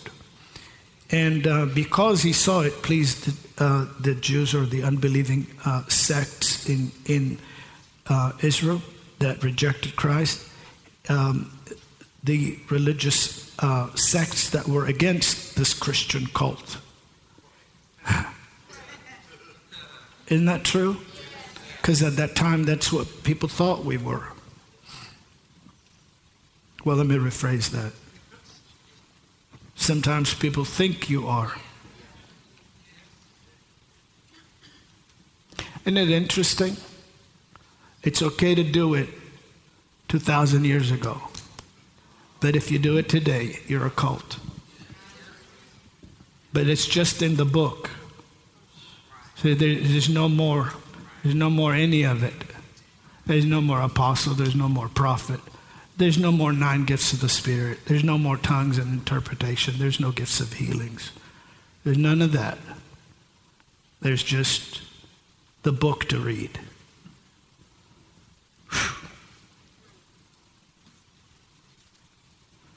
My goodness. But people still dying.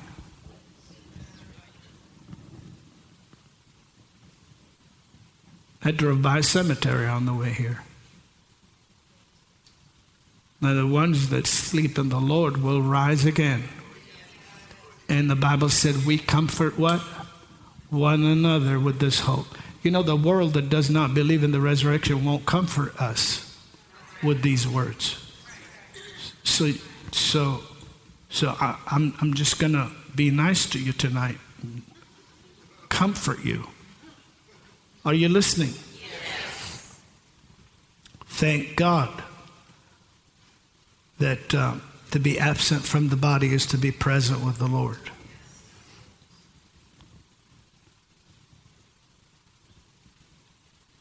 He stretched forth his hands. He took Peter. And my God, it got so quiet in here.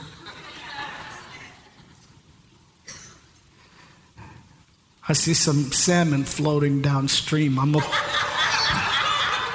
pop you in the head in a minute and wake you up.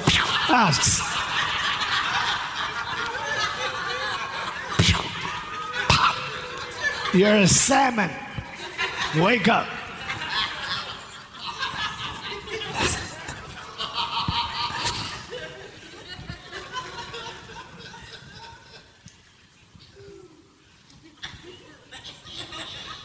I'm not going to look.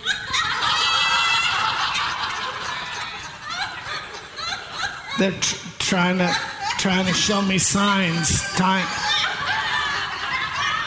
signs. The only signs and wonders we're going to have tonight are God's signs and wonders.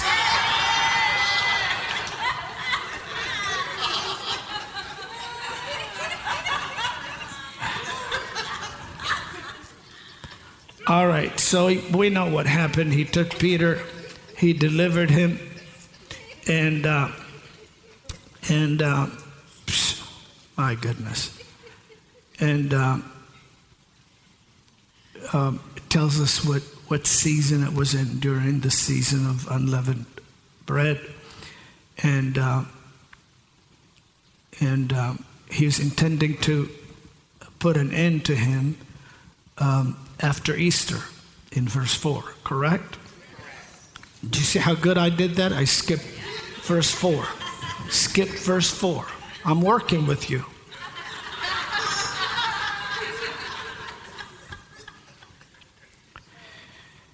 And Peter, therefore, was kept in prison, but prayer was made without ceasing of the church. Thank the Lord is right, Doc. Without ceasing of the church unto God for him. Right? Well, they're praying. They're praying, Lord, we lost James, we lost the ministry of James. James gained, his presence with you. And they're praying without stop. And guess where they're praying? You know where they're praying? They're praying at Mark's house. They're all gathered at John Mark's, Johanna Marcos. Jewish name was John. The Roman or Greek name was John. That's the writer of the Gospel of Mark. And he would become a disciple of the Apostle Paul and a son to the Apostle Peter. And he was naturally related to the Apostle Barnabas. In his house, the house of his mother, that is, his mother's house, he lived with his mother, his parents. And a lot of theologians believe, and I believe it, that he was that guy that was following, the night in the Garden of Gethsemane, the Garden of Olives there. Remember that? And they caught him, and he was wearing a robe or a sheet, and he left it and ran off without any clothes. That's Mark. See, there's hope for you.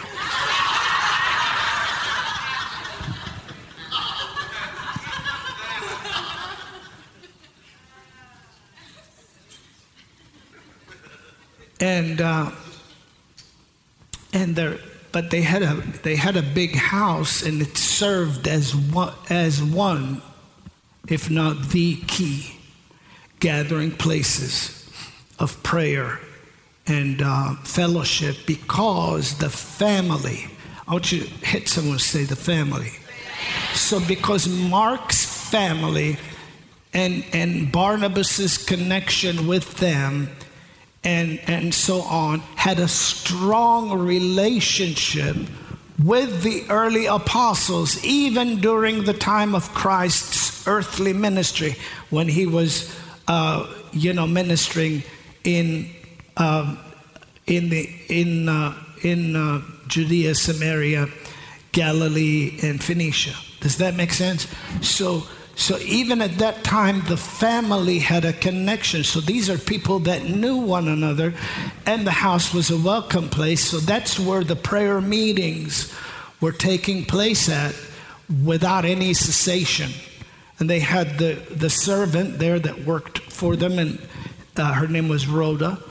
And they were praying. And I would probably venture to say they were like praying pretty strong.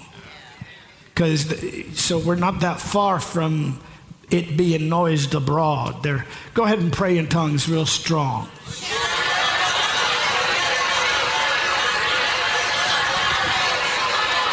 Wait, stop.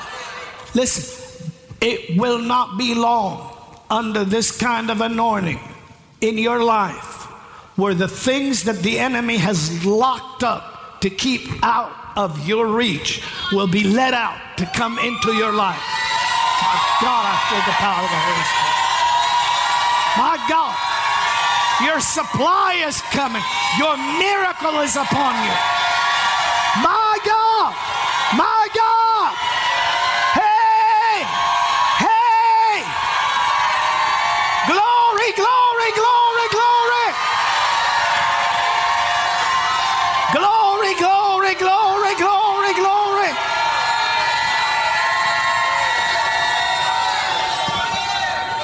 Glory to God. Glory to God. Glory to God. Your strength is being released. Your provision is being released. Your pardon is being released. Your harvest is released. Your word is released. Your miracle is released. Your breakthrough is released. Your upgrade and elevation, they're released. Your now is here. This is that. Glory to God. In this anointing, no chains will hold it back from you. No soldiers will keep it from you. No prison door will shut it up. It is released. It's released. It's released in your life. It's released in your life. Faith is released in your life. Answers are released. Glory be to God. Hallelujah. Hallelujah. Your gift will not be terminated. Your hope will not fail. This that seems to be a dead end is not. There's a release right now in your life. I want to hear a lion shout here tonight. Oh! Oh! Oh!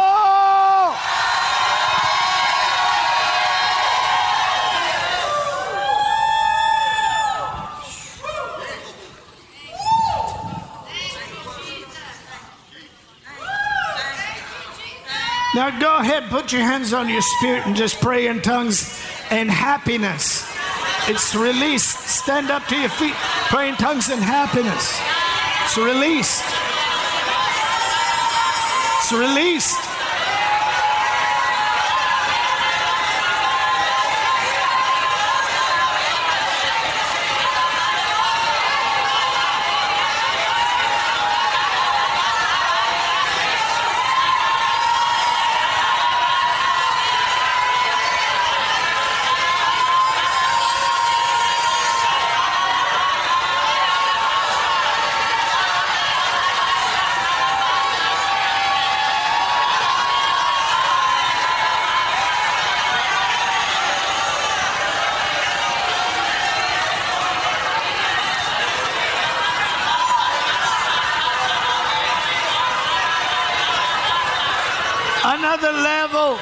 Another level is released in your life. Another level is released in your life. Released, released, released, released, released, released. It's released. It is released.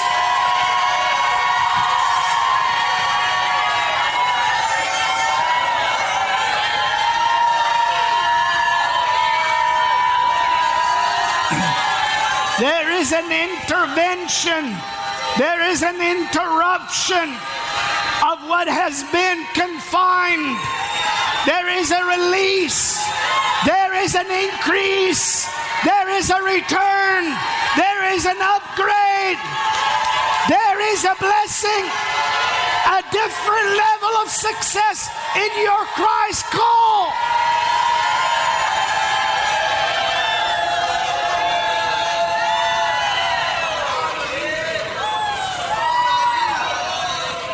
Look at someone and tell them, I believe and receive that.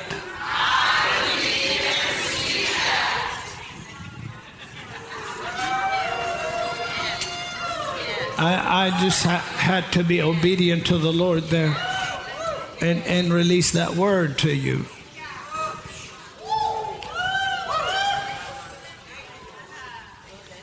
So he was kept in prison, but prayer was made for him. And when Herod would have brought him to that he might kill him, and then there in verse 6, I'm not reading, I'm just commenting on the verse. Are you there in verse 6? Yes. Peter was sleeping between two soldiers, and we read that. So we've got about 16 soldiers outside the prison. That's heightened security. We've got 2 inside. And then behold, the angel of the Lord came, and a great light began to shine. Isn't that wonderful? The Lord would send his angel, or an angel on a divine assignment, and the angel would carry exactly what power the Lord wanted him to demonstrate. It wasn't an angel or a lesser representative. He sent him with everything he had for his. God does not halfway cut you loose. Hallelujah. God, and so this great glorious light shines, and Peter's asleep in the prison, and the angel smote him or hit him or kicked him or popped him or smacked him or pushed him, whatever. He hit him on the side. In other words, get up, rise up quickly. Is that what he said? And that's where we stop. And his chains, so he lifted him up, he said, rise up quickly, and his chains fell off his hands. So he's chainless. He's unchained.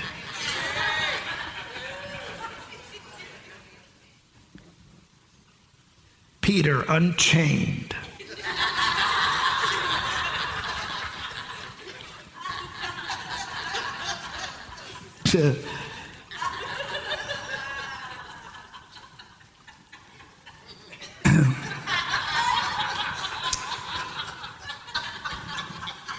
And the angel says, come on, get dressed.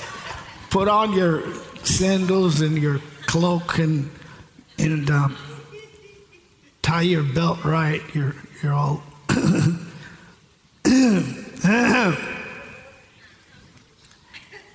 and are you there in verse 9? Yes. And he did what? Go ahead and read it.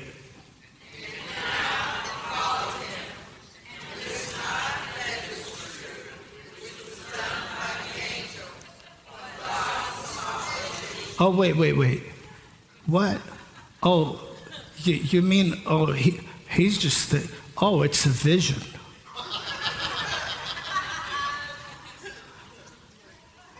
It's a vision.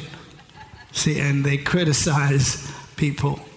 You're always seeing something.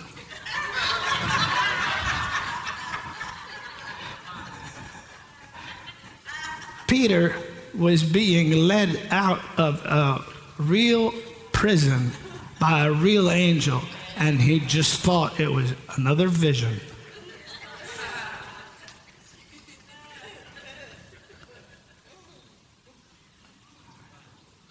Most Christians would be having a vision and think it was a real thing. It's like, you mean that was just a vision?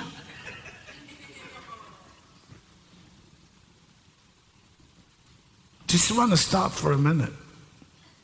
Because blessed be the Lord, the Most High God, creator of heaven and earth, We have overcome the kings of the earth, and we have brought back all. Blessed be the Lord, the Most High God, creator of heaven and earth. We have overcome, and we have brought back all. One more time.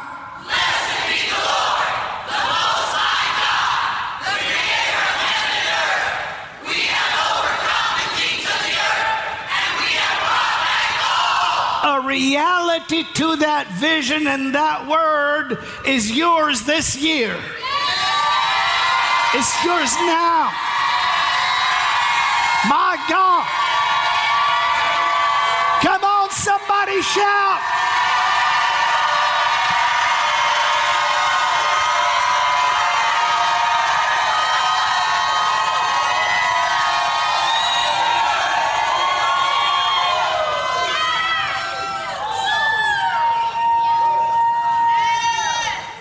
All right, you may be seated. Don't go out on me in the spirit now.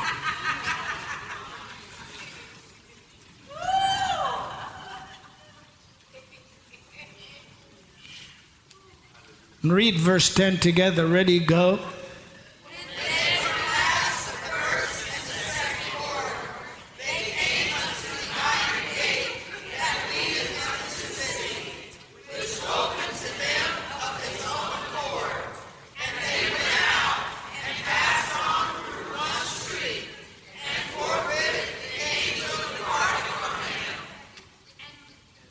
Keep reading.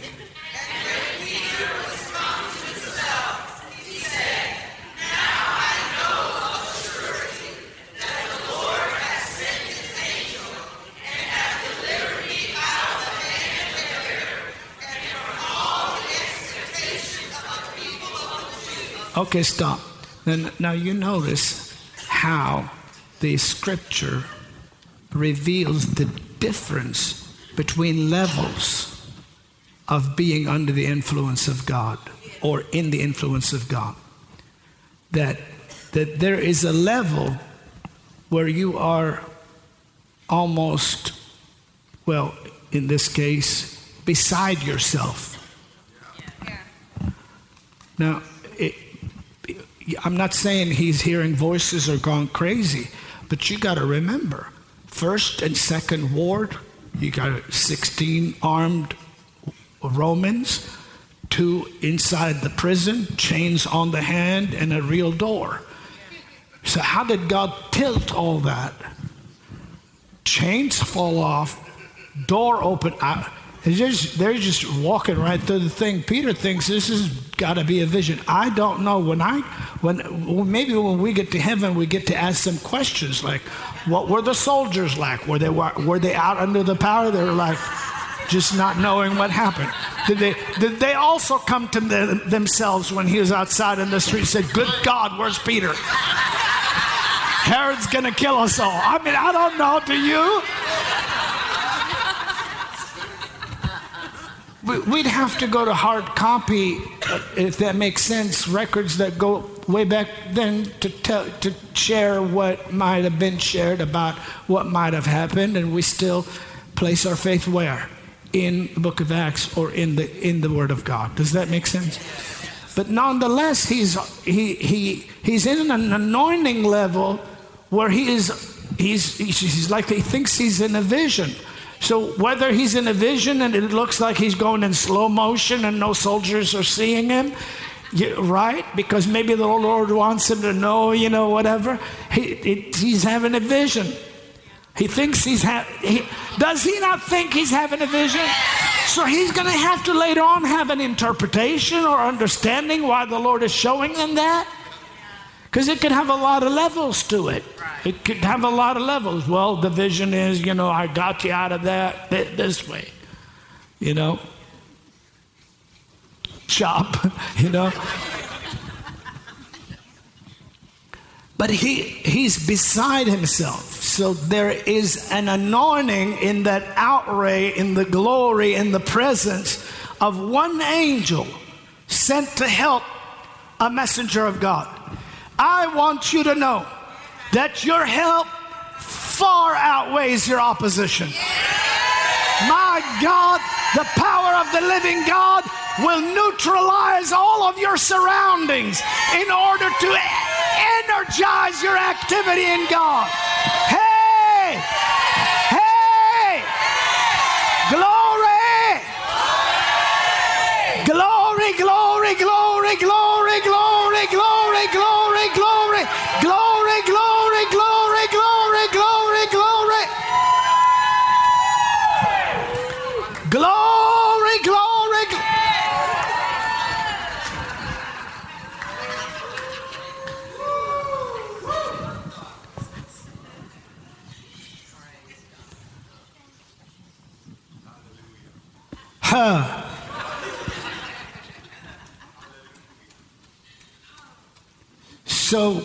So the angel did what? The angel left. Now I want you to notice also another thing that literally happened. Three things happened. One, it's evident that real iron chains fell off his hands. Secondly, it's evident that a real iron prison door opened. Thirdly, it's evident that he went through 2 wards with the angel, got to an iron gate that leads into the city, and that gate opened to him of his own accord. Are you listening to me? So there are tangible, binding, and immovable things bearing no capacity to resist your breakthrough. They cannot stop the answers of God to an intercessory prayer made by the church. My God, the presence of a spirit messenger is greater than the hardness, the tangibility, and the binding power of the forces on earth. Amen. You may be seated. Many of us here have had life-saving circumstances that are very similar to that. Maybe you've had some things you can't explain. And you could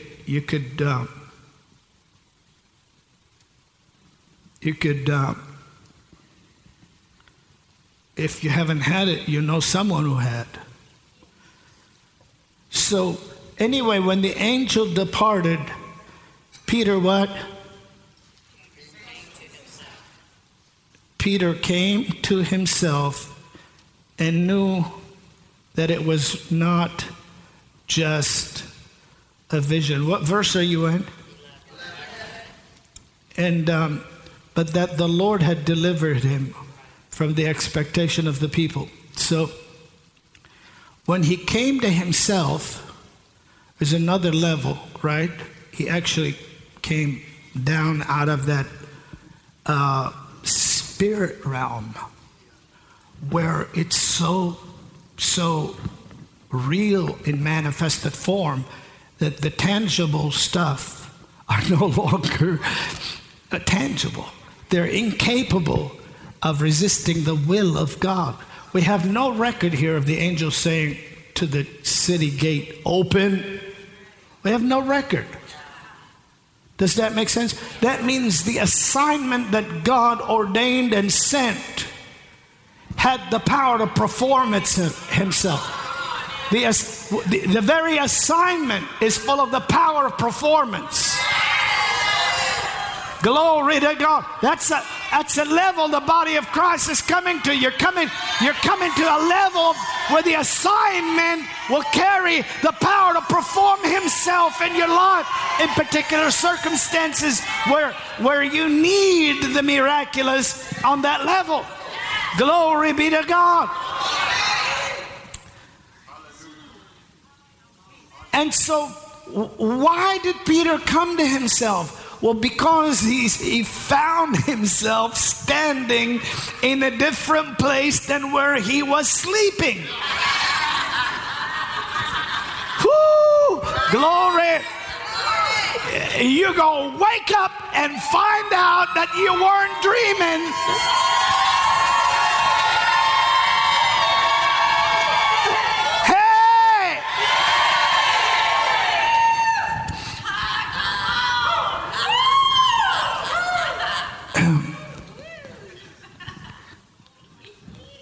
And he's like, well, I guess I'm really here. How many of us right now, you said, Doc, I need prayer. I got some situations that are expecting bad things or not so good things or resisting things or whatever to have in my life. Let me see your hands. Doc, I need some things. Let me see, lift your hand, lift your hand. Lift your hands. Keep them lifted up. Amen. Just stay in this anointing. In a little while, you'll come to yourself.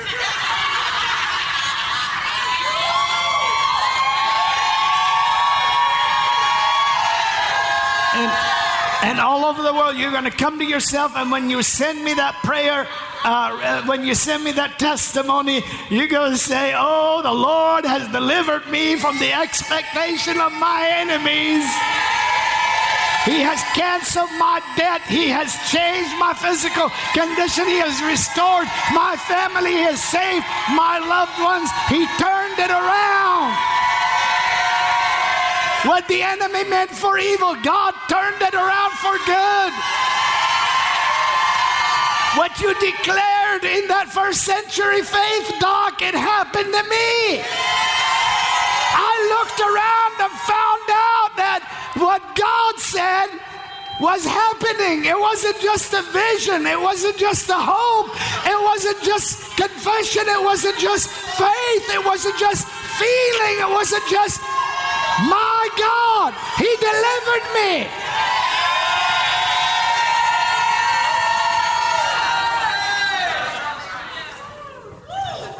That is the word of the Lord.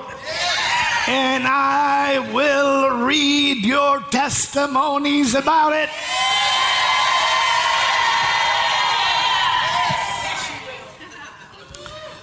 Please, if you may be seated a little bit, you know that I have a lot to share this school year with you. Many of us who are auditing, this is the time for you to sign up for International Miracle Institute, sponsor an international, underwrite the education of someone else, give towards your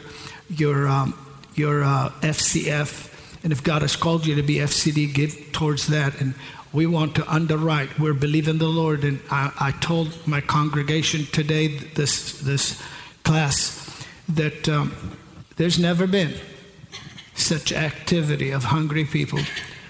They want International Miracle Institute more than anything else, all over the world, and many of us are going to postgraduate studies and FCD and all that. But I'm believing the Lord that He would give us 1 million more, not only souls but also disciples. And many of us here, you remember when the Lord spoke to us, and even in our traveling times in America, when I used to do 50 churches every year, before we would take a crusade team and hit a state and the surrounding states and stay there a week, 2 weeks, 3 weeks, sometimes keep going back for a month and a half, 2 months. Some of the strongest moves of God that have happened around the world, the Lord has given us. And not only in soul winning, but in reaping students that are still till today. They wore out their tapes, and they're getting the different ways of getting the training. But I used to call them miracle workers. The Lord told me to train up, told Dr. Robin, both of us, to train up what? Miracle workers. And sometimes you say things and you can't put in a phrase everything. So people misunderstand. A lot of people don't know. And some people say, well, you can't, train miracle workers and this. Nobody does miracles but God and all of that. Well, guess what? We did schools of signs and wonders. We did everything we needed to do. And then when we planted here, the city of Pensacola, Florida, this is 25 years, a quarter of a century we've been here. And we have almost 500,000 people that are partially or full-time experiencing being miracle workers. But guess what happened? Like wildfire all over the planet. Every denomination, every church, every group that understands the time we're living in was sparked and challenged by what we're doing. And now training for the supernatural is a lot more acceptable and a lot more on demand. And we thank God for people that have the ability to do that, to help train people and equip people. Does that make sense? But you have to have a calling. Yeah, you have to have a calling in order to bring good training and good teaching and so on. So we're gonna read your testimonies and talk about find out how we can come to you and how you can come to us and be part of this year's march, this year's graduation in the new World Center. Amen. It's a good time. Lift your hand and shout, woo. And you're going to come to yourself and you're going to find that these things happened.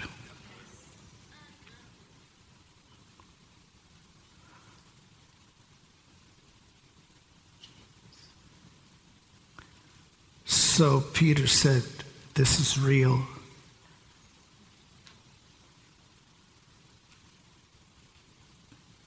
And when he had considered the thing,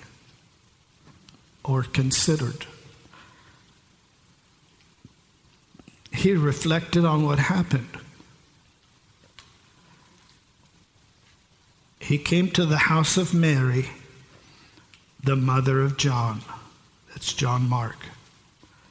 Whose surname was what? I told you.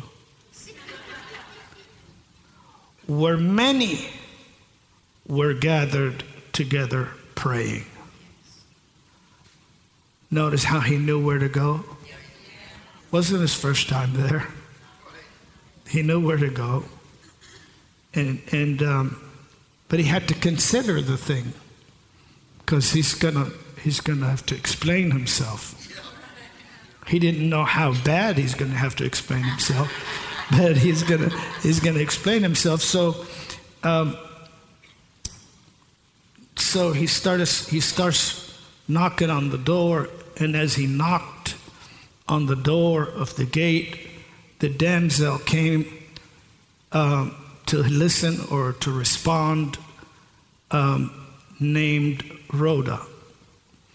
And Rhoda, that's her name, Rhoda. And when she knew it was Peter, or she recognized Peter's voice,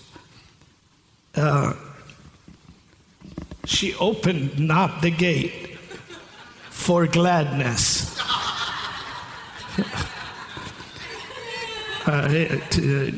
Now don't do that when your miracle starts breaking in on you. Open the door immediately so you could send me the testimony as fast as you can.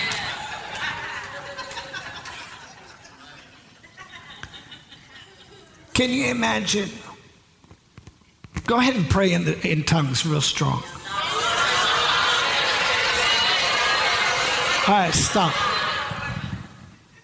And they were doing that. What were they praying about? Okay, so can you imagine you're praying like that and you're caught up in that, and then Rhoda just opened the door and Peter walks in and he's just watching you? Wouldn't that be like he's just watching you and you're just going at it?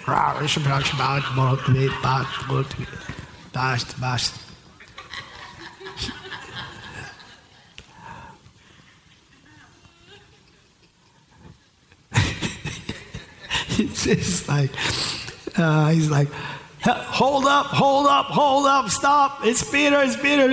Ah, Jesus is Peter.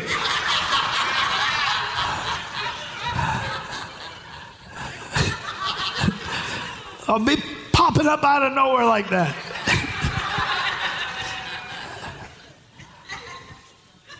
Yeah, thank you, Lord Jesus. And she didn't open the door for gladness. She opened not the gate for gladness, but ran in and told how Peter stood before the gate. Listen, stop, listen. Peter's at the gate. Peter's at the gate.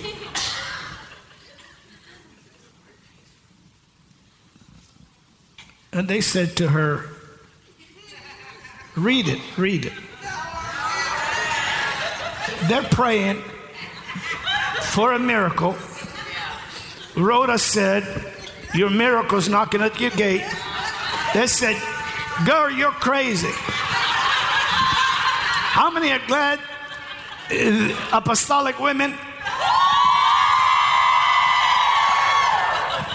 that it's not called girl, you're crazy? It's called girl, get up.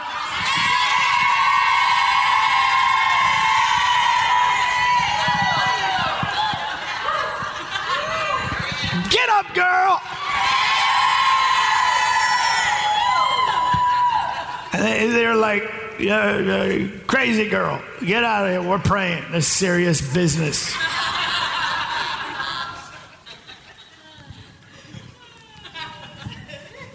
The iron gate opened to him of his own accord, but the church gate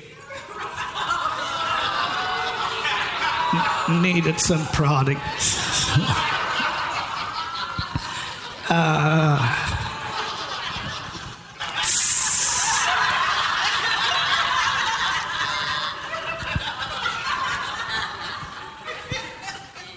Amen.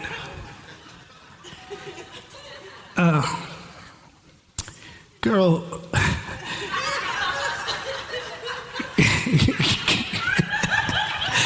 girl, you're crazy. Girl,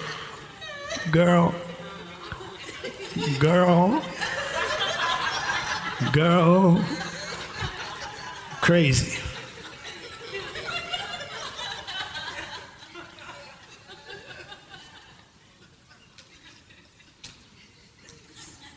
You're all happy and glad, and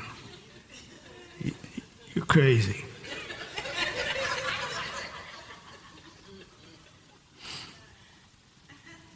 They said to her, you're crazy.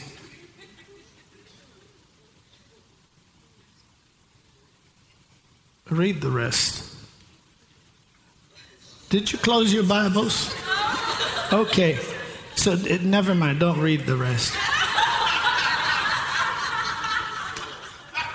But she constantly affirmed, the miracle's at the door, it's banging on the door, the answer's here, the miracle's here.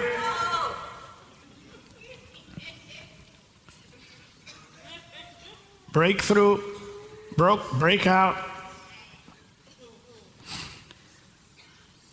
She said, it is too, Peter.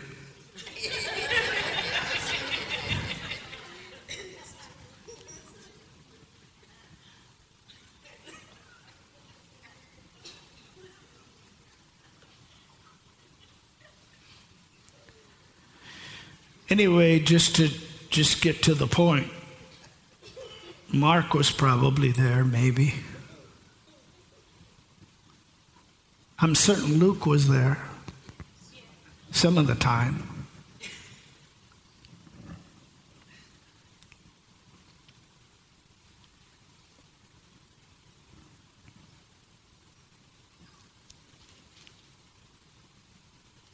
And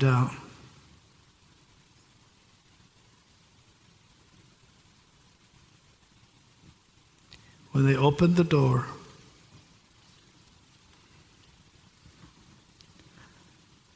and saw him, they were astonished. And I'm sure Peter was astonished about how long it took him to get into that house. He's like,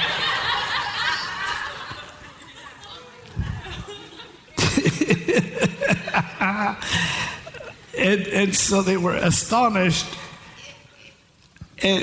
But it said, but he beckoning with his hand, because they're like, oh, hi, you know.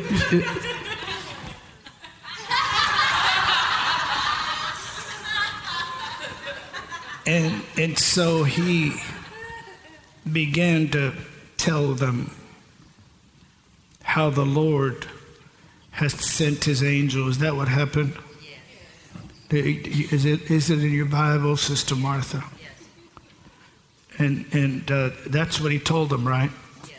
The Lord had sent his angel, brought him out of prison, and he said, go show these things to James and to the brethren. He's talking about James now, who's the brother of the Lord, who's going to be the bishop of the church of Jerusalem. Isn't that right? Because the other James is with the Lord. Go show the what?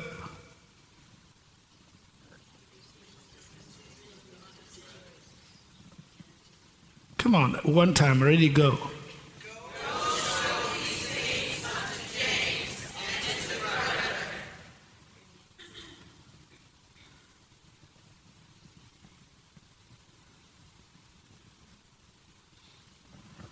And then, so it's obviously either the Lord told him that when he was reflecting or thinking on these things, or the angel shared that with him, and when he came to himself and found out that it wasn't a vision, he acted upon it. Whatever the case might be, he didn't make it up, right? And it was not an easy task. So this is the setting of prayer and of a relationship between brothers and sisters and Christians that were families, whole families that were born from above and connected together, sharing with one another exactly the truth before of the happenings of God, before the truth was ever recorded. Are you following me? And so when we come at the time we're living in, we should never listen to someone that says, well, you weren't there, you don't know what happened. See what I mean? Because why? The odds are against private interpretation. There were just too many families, too many people, and too many verifiable relationships. Does that make sense? That God would not only use in this way, but use in a powerful way. Put your hands on your spirit. Pray tonight in the Holy Spirit. Thanking the Lord. You're opening the door.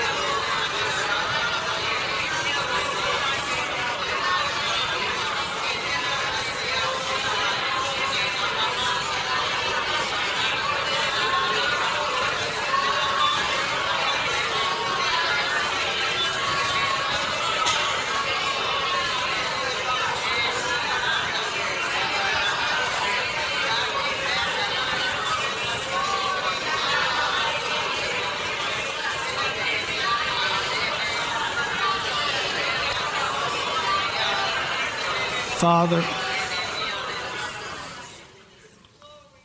beloved Heavenly Father, we give you the honor, the worship, and the praise, the gratitude and thanksgiving for having so loved the world that you gave your only begotten Son, so that we who believe in him would have everlasting life, be born from the heavenly realm, supernaturally of incorruptible seed,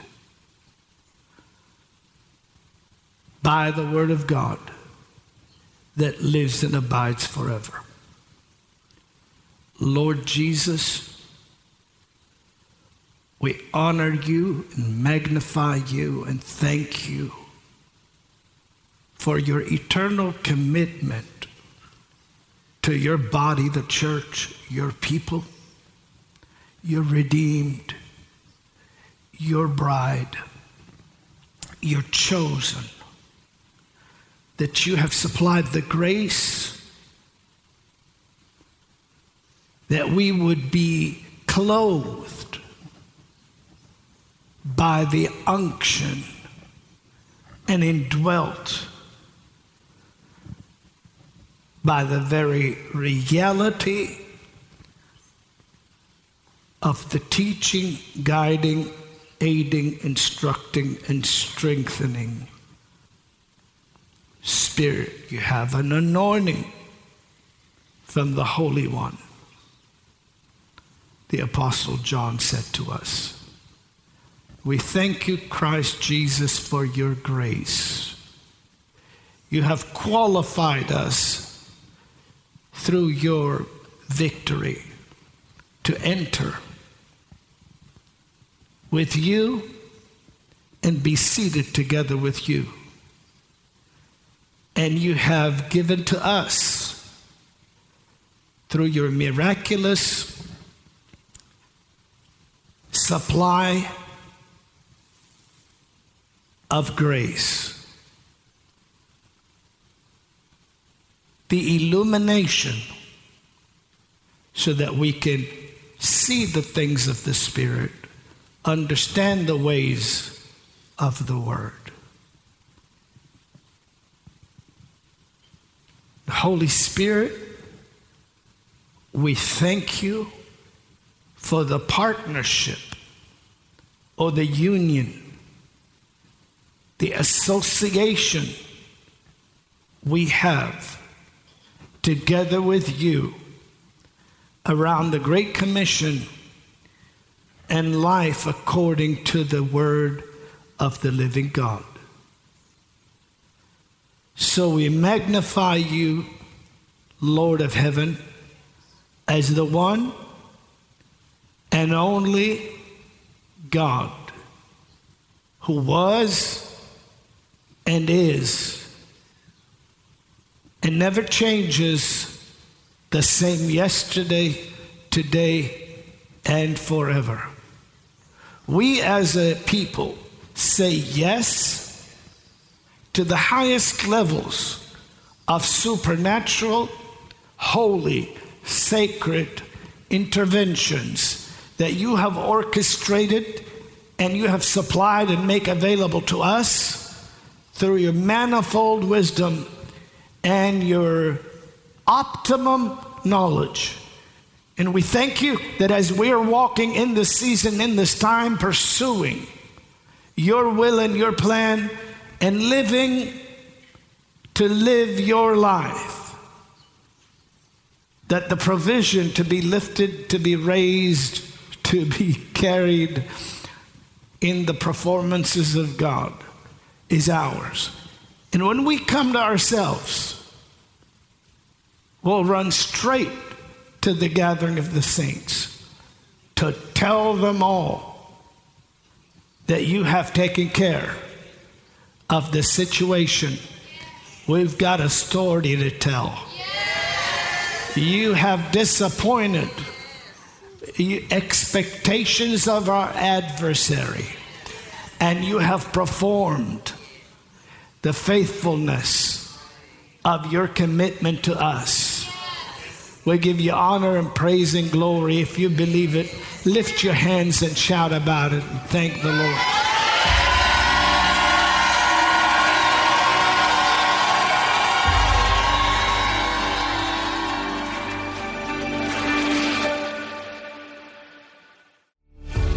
Thanks for joining us on the Christian Harfouche Ministries podcast.